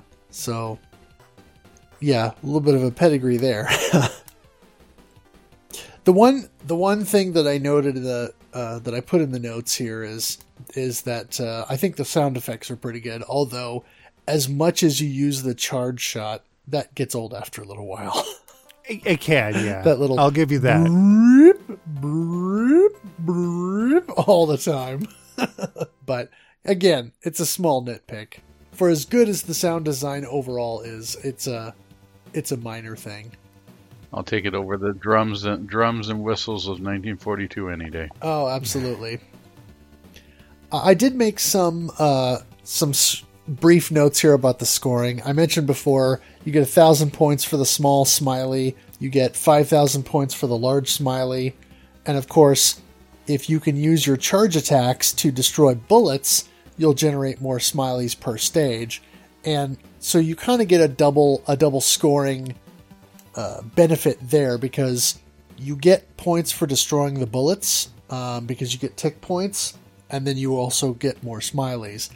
But I did note you get tick points for any enemy that takes damage, and so there's a couple of spots where you can briefly exploit that, such as in stage 5 when you take on I think Moonhead, and I know specifically if you pick Moo, but I'm assuming it works for other characters. But when I was picking Moo in stage 5 and had the transformation, then when you're shooting the milk bottles, once Moonhead is taken out and sort of retreats back to the, spaceship platform thing or whatever, you can keep shooting in the spot where he was standing or wherever he was flying and earn tick points for a few seconds kind of during that transition. There may be other examples of that as well, but that was one specifically that I found that allow you to, for lack of a better way to say it, milk a few more points. Mm-hmm. Should also be noted as well, any weapon pickup that you obtain is worth 1,000 points as well. So if you're able to combine with with your friend into a hybrid and just collect any weapon power up regardless of what it is, basically you'll be able to amass quite a few more points than if you were just being choosy about what kind of weapon you were using. True. You should be careful, obviously, because if you lose your hybrid, you're stuck with the last weapon you picked up, and if it was the mini, you just basically have basic firepower. Yeah. Now, I do think that Tiny Zonk is not a bad choice, but the lack of the charge weapon is still a bit of a hindrance. But as large as Zonk is, Tiny Zonk is kind of nice because the hitbox is so much smaller. Mm-hmm. And you retain the rocket boots, so that's a nice touch. I had forgotten to ask this earlier. The head of the final boss, do they all have names? Because I kept calling the boss who is in the garbage bag who comes out at the very end there Pizza the Hut. Oh, that's absolutely Pizza the Hut. I mean, that's what I was thinking. I can't think of it any other way. I mean, if it has a legitimate name, then that's cool. But it'll. His name is actually Tellenplan, which is probably some sort of pun on the name there. I'm not sure what they would have called it in the North American version. I don't have the manual, so I didn't notice anything in it. But Telemplan is the name that's listed here in the Japanese version. Well, he'll always be Pizza the Hut in my heart. Same here. Yeah, I mean, a bunch of people on my streams were saying, "Is that Pizza the Hut?" Pizza the Hut. So yeah, and then of course people were going into the whole, what was it? Pizza the Hut calls for your delivery or something like that. That's what we need right now. We need a Spaceballs, the STG flying through on your Winnebago. Absolutely. And ludicrous speed power-ups. They already have those in Rock On. Should also be noted as well in the Japanese version. He's the main villain is not known as King Drool. It's King Tamago Sandrovich, or King Egg Sandwich. Oh my! I like that better. King Egg Sandwich. Sandorovich. But is he still the green dragon looking thing? Yeah, he is. Yeah. Sandrovich is just the original name for him. Oh, weird. Yeah. He teams up with Dr. Eggman. Sorry. Bad jokes abound. Eggman and Dr. Egg Sandwich Man. All right. So we'll just get the trifecta with the Dr. Egg Salad Man. Dr. Egg Salad Man in the Kingdom. What's that one? Princess Tomato? Yes. Dr. Egg Salad Man in the Salad Kingdom. I'm the egg salad sandwich man. Cuckoo cuckoo. Indeed. You're the walrus. All right. So now that we've given our psychedelic thoughts here, let's see some from the RF Generation community. Our first thought comes to us from Gollum. I'm chugging along and things are getting a little easier. For instance, I found that the electric weapon, the skinny short electric staff, helps on the stage 4 mid-boss because it chews through the mid-boss's gross. And the lightning bolt shot is a radical pattern that eats bullets, so it's great for the second half of stage 4, although it creates a ton of flicker. Also, one interesting note is that you can get a power-up reset every level. The only other STG I can think of that does this is Gradius Interstellar Assault. Oh, there's one on your list, I'm sure. Yep. As for the TG Mini, seems good to me. I've played through several titles on it so far and haven't had any trouble with its performance. Hey, did you get the big smiley every 7th smiley? Does that count as meddling? Is it 7 or 8? It's one of those two. It's 8. The manual looks like it's 8.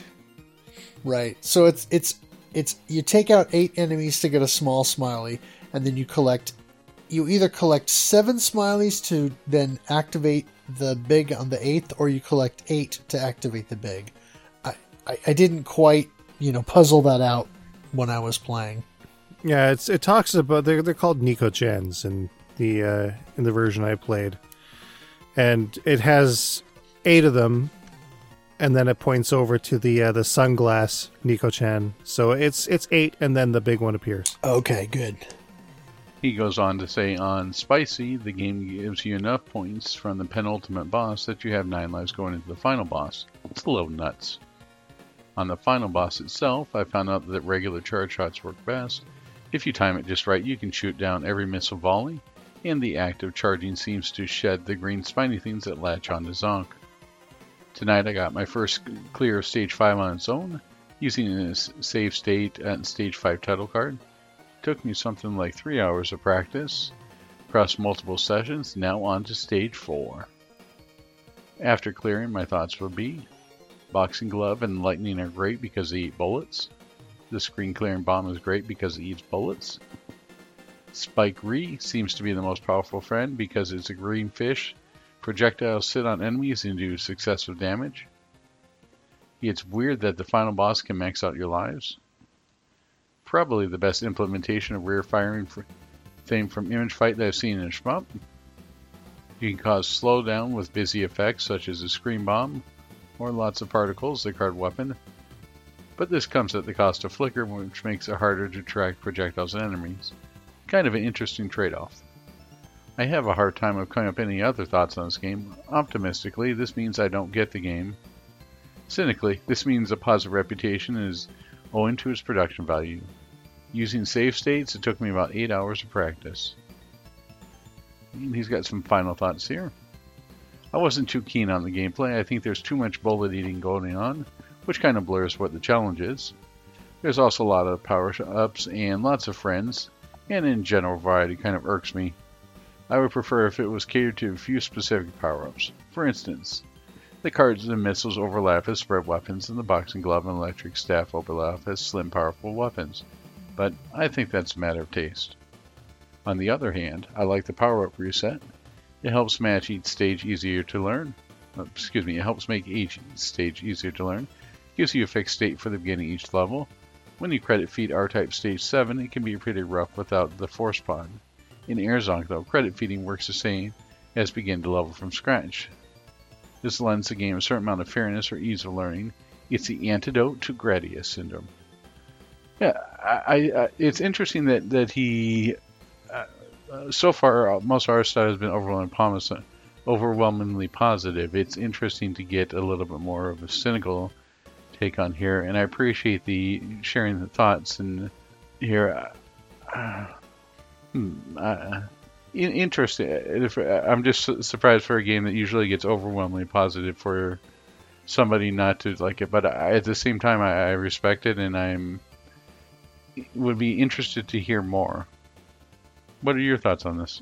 Yeah, I mean, I always appreciate Gollum being very thorough and detailed about feelings on the games and, thoughts on playing and strategies and all that. So regardless of where my opinion lines up or not, I really appreciate the attention to detail and being able to really articulate, thoughts on the game itself. I will say that I kind of understand what Gollum is saying with regard to some degree of overlap in the weapons, and I don't know that I agree, but I think I understand the idea of not being into the bullet eating. I kind of like that aspect, but I could see how others may not. Mini Console Man joined in and said, so I got my first clear of the game today on Sweet Mode. I did well enough during the early stages to build up some extra lives to prepare me for Stage 5. I'm not sure if I had much of a strategy other than always making sure I had a power-up to allow for an extra hit.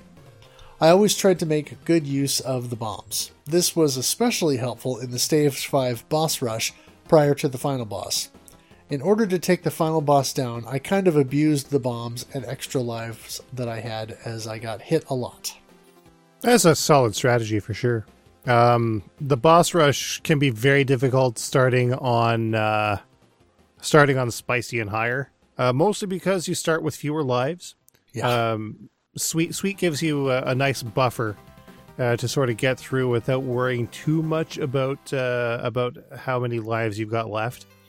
But yeah, when you've got to earn most of the ones that you need in order to take on the boss rush and stage 5.5, then it becomes considerably more challenging in that sort of regard. But you're on the right path for sure. That strategy could easily be translated over to spicy. Nice. Corkman says, I played on Sweet Mode today and got to the stage 5 boss rush, which was further than I was getting on Spicy Mode. Stage 4 boss there. I'm not sure that there's too much difference between Sweet and Spicy other than the enemies, and definitely the bosses take more hits. I think I'll play on Sweet Mode the rest of the month just to see if I can clear it on 1 credit. I remember finishing it on Sweet Mode, but I had to continue on Stage 5 a few times. In a later post, he continues, I found myself not liking this game more the more I played for a spicy 1cc. The big hitbox, the power-up reset each stage, and bullet sponge enemies on spicy all led to some frustrating deaths. But I'll definitely come back to it again because I love the general gameplay and how nonsensical and wacky it is. Our next comment comes to us from Faux Macho. I ended up not having much time for Airzonk this month. I did get to about the end of the second to last level at the beginning of the final level on 1 credit on Sweet. I never gave a great feel for my hitbox, and pairing that with claustrophobia of many tougher boss battles made it harder for me to learn the game and to learn from my mistakes. I often saw my metallic skeleton carcass arcing off the screen before I noticed a bullet coming at me. I did enjoy a surface level, the many weapons and matchups with allies. It starts, Airzonk is one of those games that sort of just throws you in the thick of things. It does start a little fast. I could see how that could take a little while to adjust to it. Yeah, that was one of the things that Faux Macho mentioned that we forgot to mention before is when you die, yeah, indeed, your colorful Airzonk turns into just sort of a pathetic-looking metal exoskeleton that starts smoking and sort of just falls off the screen. It's comical. We did have a handful of high scores. On the Sweet difficulty, I ended up with the top score with my clear of 18,399,390 points. And very close to me was Mini Console Man with 18,291,250 points. And then on Spicy, we had 3 clears, or 2 clears, and then Corkman submitted a score. Now, Ed was playing the Japanese version, and the scoring in that is different. It's a little nuts. Yeah, we were kind of chatting about this before. I'm hoping that you can maybe lay this out and explain it a little bit better. All right, so in the Japanese version of Airzonk, you'll notice that the score is split up by a character right in the middle of the 8 digits that are represented. And then after that, there's another character, and then 2 little smaller characters, which the smaller ones are 10, which means points. The larger one is billion, is what the... let me just sort of write it out here so I can figure out what exactly it says. There we go. That's the one. Oku is billion. And then the one that splits them up is Cho, which means trillion. So ostensibly what you're seeing there is a score of 9,801 trillion, 2,480 billion, which doesn't exactly flow properly. Insofar as I can tell, those characters are just put in there to make the score look more ridiculous than it possibly could otherwise, which sort of lends itself to the wacky nature of the game. The score otherwise behaves identically in the main game between the Japanese and North American versions until you defeat the final boss. So when the final boss finally does go down, you get an even 10 million points in Airzonk, whereas in PC Denjin, you get a weirder number. In my case, it was 89,310,000 points, which is not round at all. And I'm not sure what contributes to that. But, I mean, if you wanted to go by the North American standard instead, it would work out to 18,702,370 points. Right. Which still would have given you the top spot. Not to brag, but... I'm wondering if that 83.3 million is a pun of some kind.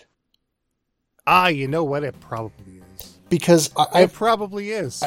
I've heard of that before with some Konami games and other things where certain score totals or bonuses that you get in games, that the point totals aren't exactly, let's say 500 or 1,000 points or whatever. When they're a little bit more specific, sometimes they're actually puns because of either how you say that particular number and then that sounding like something else that may be thematically related to the game or whatever. So I'm almost wondering if that's a pun somehow that kind of works with the absurdity factor of the game.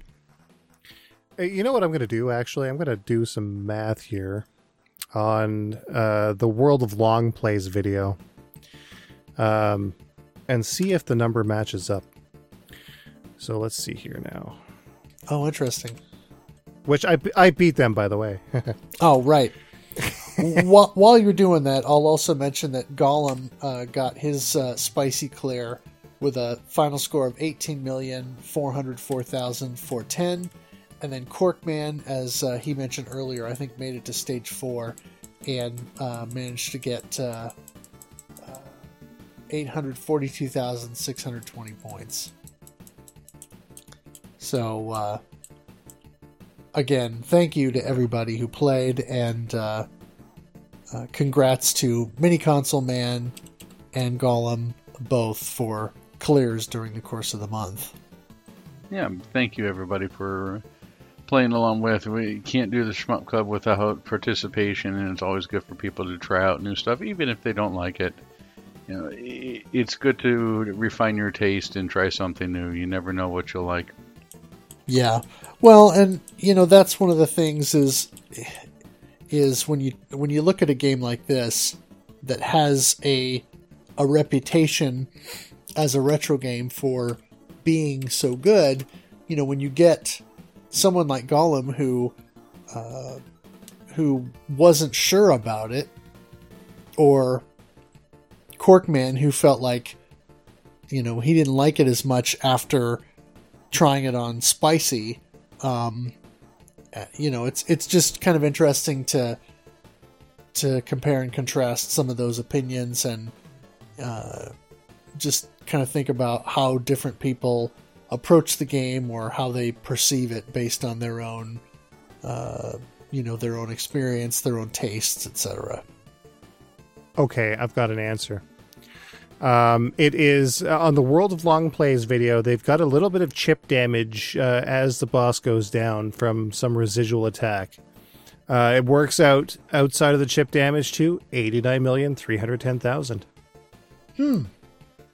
So there's got to be something. There's probably some sort of pun in that amount.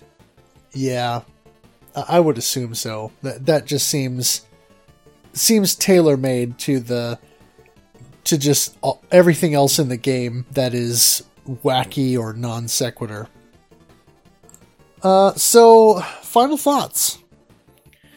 Well, I mean, for the longest time, this was my favorite game ever.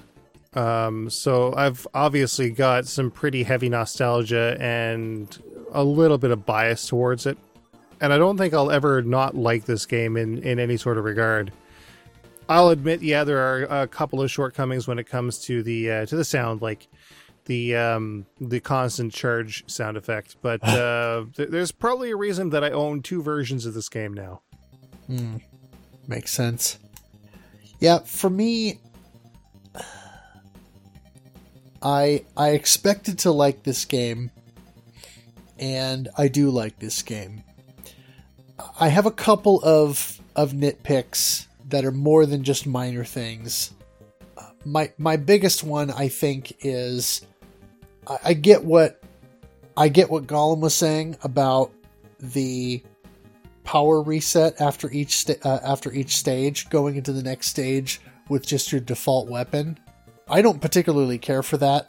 I do think the game works in the sense that because they designed it around that, it works, and they make it so that you're not necessarily underpowered. But I don't know, it feels punitive in a way that doesn't necessarily have to be. The other thing that I think is, I think Stage 5 is too long. You mentioned earlier, Addicted, that the stages in this game are quite long, and you're right about that. And I think that works, generally speaking, because there are only 5 stages. So it makes sense to have them be a little bit longer to have a more fleshed out experience. But the fact that Stage 5 is so long and has multiple mini-boss fights between fighting Moonhead and then Doublehead, and then both of them at the same time, but then also in 5.5, when you actually go into the castle or whatever, you power down just like you do in the previous stages. So to me, Stage 5 feels like it should have been Stage 5 and Stage 6. I feel like it would have made more sense to do something like that where they could have split that up a little bit, because it's so long, and I do feel like Stage 5 is a bit of a difficulty spike, particularly because you start out that second half with back to your default weapon again, and right away you've got threats everywhere. So that is a bit of a sticking point for me. The final boss fight, I thought initially was, holy cow, this is hard. After you do it a little bit, I find that it is easier to kind of get through. But I do still feel like it's enough of a difficulty thing where you wonder if the whole give you 10,000 points so that your score, or that you get a bunch of extends just to make it so that you've got enough to hopefully beat the final boss, seems like it's cheap, like a cheap way to kind of finish the game out. It kind of works as a bit of a joke element in the game, I guess I could say, and ultimately it's not a big criticism. It's just something that I think at the very end of the game, I don't know, it just feels a little weird, like an odd direction to take it at the very end.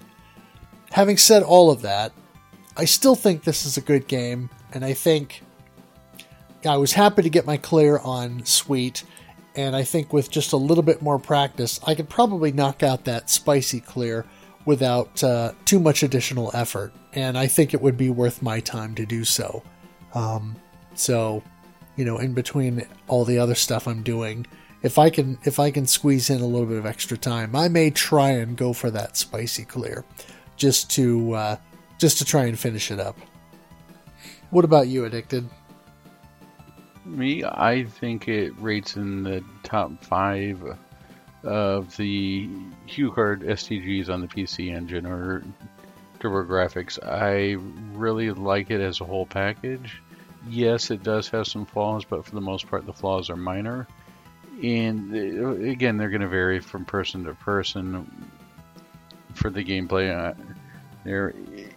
It just does itself so well for what the system is. It's the parallax scrolling on there, the bright graphics, the very 90s art style. There, the fact that it doesn't take itself too seriously. It's something that I should say, it doesn't take itself too seriously, but doesn't go over the top either, right? This isn't Freedom Finger. It fits very nicely.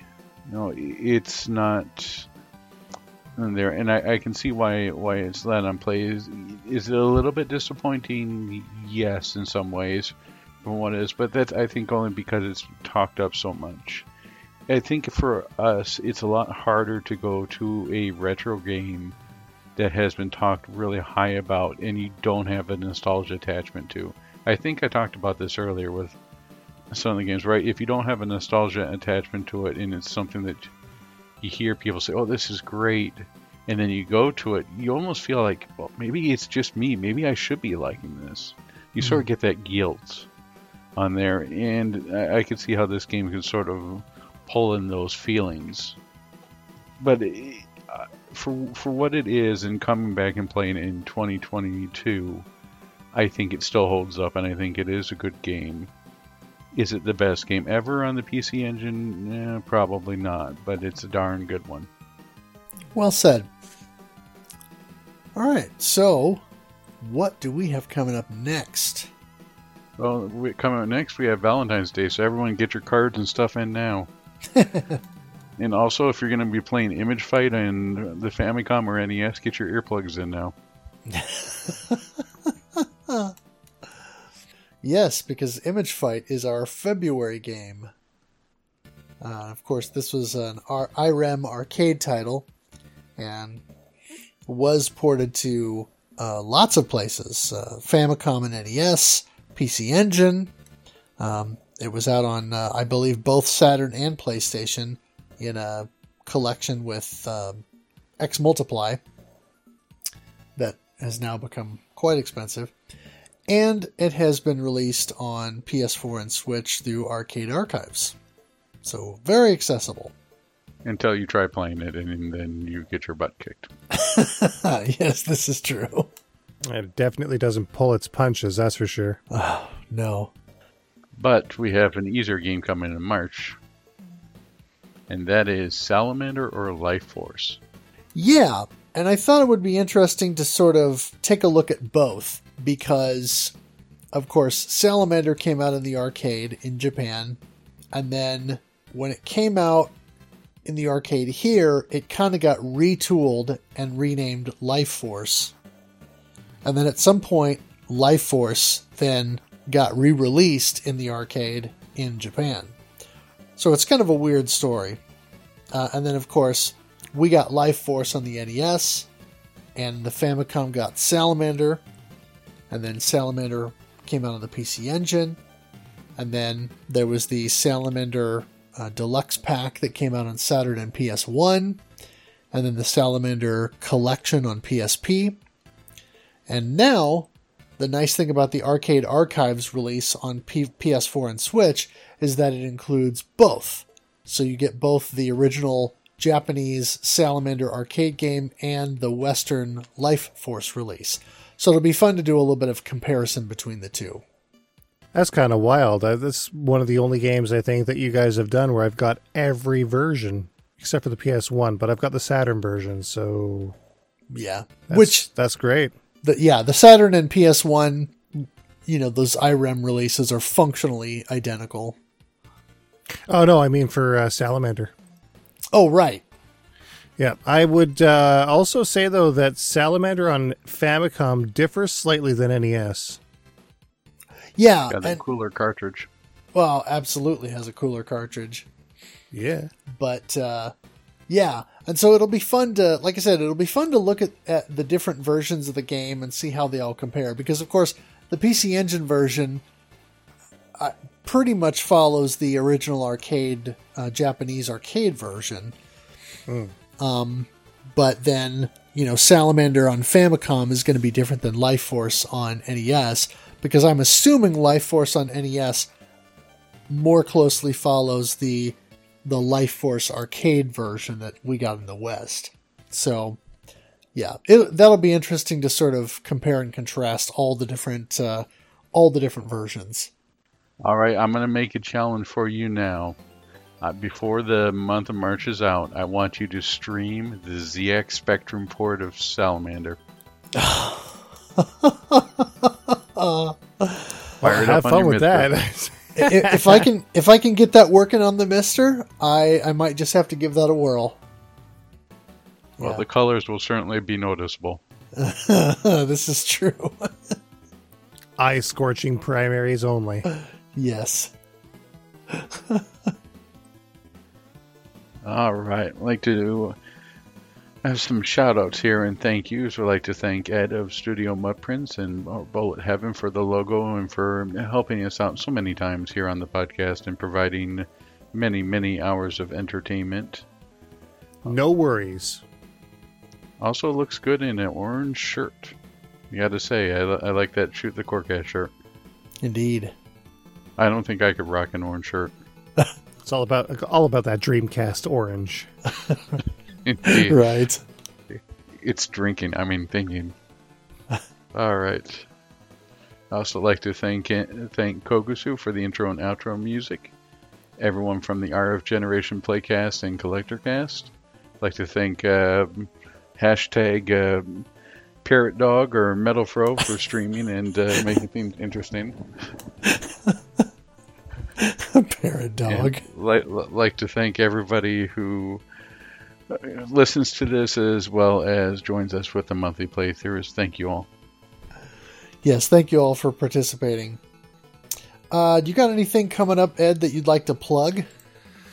Well, we've got the top 10 shoot-em-ups for 2021 heading into Bullet Heaven on the next episode. But after that, I think we're going to be doing our own Image Fight feature, including, but not limited to, the ACA version, Famicom, NES, and PC Engine version, as well as Image Fight 2. Still going to try to get that PS1 version just to sort of see what's up with that, even if it does have sort of some interesting load times. But yeah, it still might be worth having. Outside of that, though, I'm not sure what's coming up next, so you'll be just as surprised as I will. Well, that'll work. Yeah, I would definitely watch some more day streams. Those are always fun. You know what? Maybe some Tatsugen after that. I don't know. We'll see. Oh, nice. All right. Well, and as I mentioned before, you're going to be doing a one-handed Star Fox run in Shmup Slam 5. Yes, this is happening. Yeah, that's coming up in March. Game Boy Guru has already seen what I can do with the single-handed run, but I'm going to be taking things a little further. I'm going to go for either a full Route 3 or maybe I'll exploit some glitches. Not some glitches, but some secrets to go from one route to another. Still haven't decided. Oh, nice. Yeah, we'll definitely have to hook up on that so I can make sure to have all the tools that I need to do the commentary justice. Oh, yes. Yeah, you better do some commentary with some Airzonk shades. Well, then I'll have a harder time seeing the TV. So it's okay. You can look at the reflection. That's true. In your eyes. Yeah. Yes. All right. Anything else that we need to mention before we wrap up? I think I'm good. How about you, Addicted? I think I'm good here. I'm trying to think of... there was another Video Games New York shmup but this was last year that they did. I just can't remember it for the life of me. The shmup that it came out for PS4. I swear, I get like collective memory here where I'm like, what did I order again from Limited Run? What did I order from Strictly Limited? What is this thing? The only thing that sticks in my mind is Dispatch Games, and I think in this way it's just sort of everyone's waiting and seeing. Are they actually going to come out with something? Or is hell going to freeze over first? Yeah, well... Everything's covered in a half-inch of ice up here, so I think we'll go with the latter. Oh, my. Well, hopefully this episode will keep everybody warm while they're waiting for Dispatch to finally come through with things. So anyway, thank you all for listening, and we will catch you next month.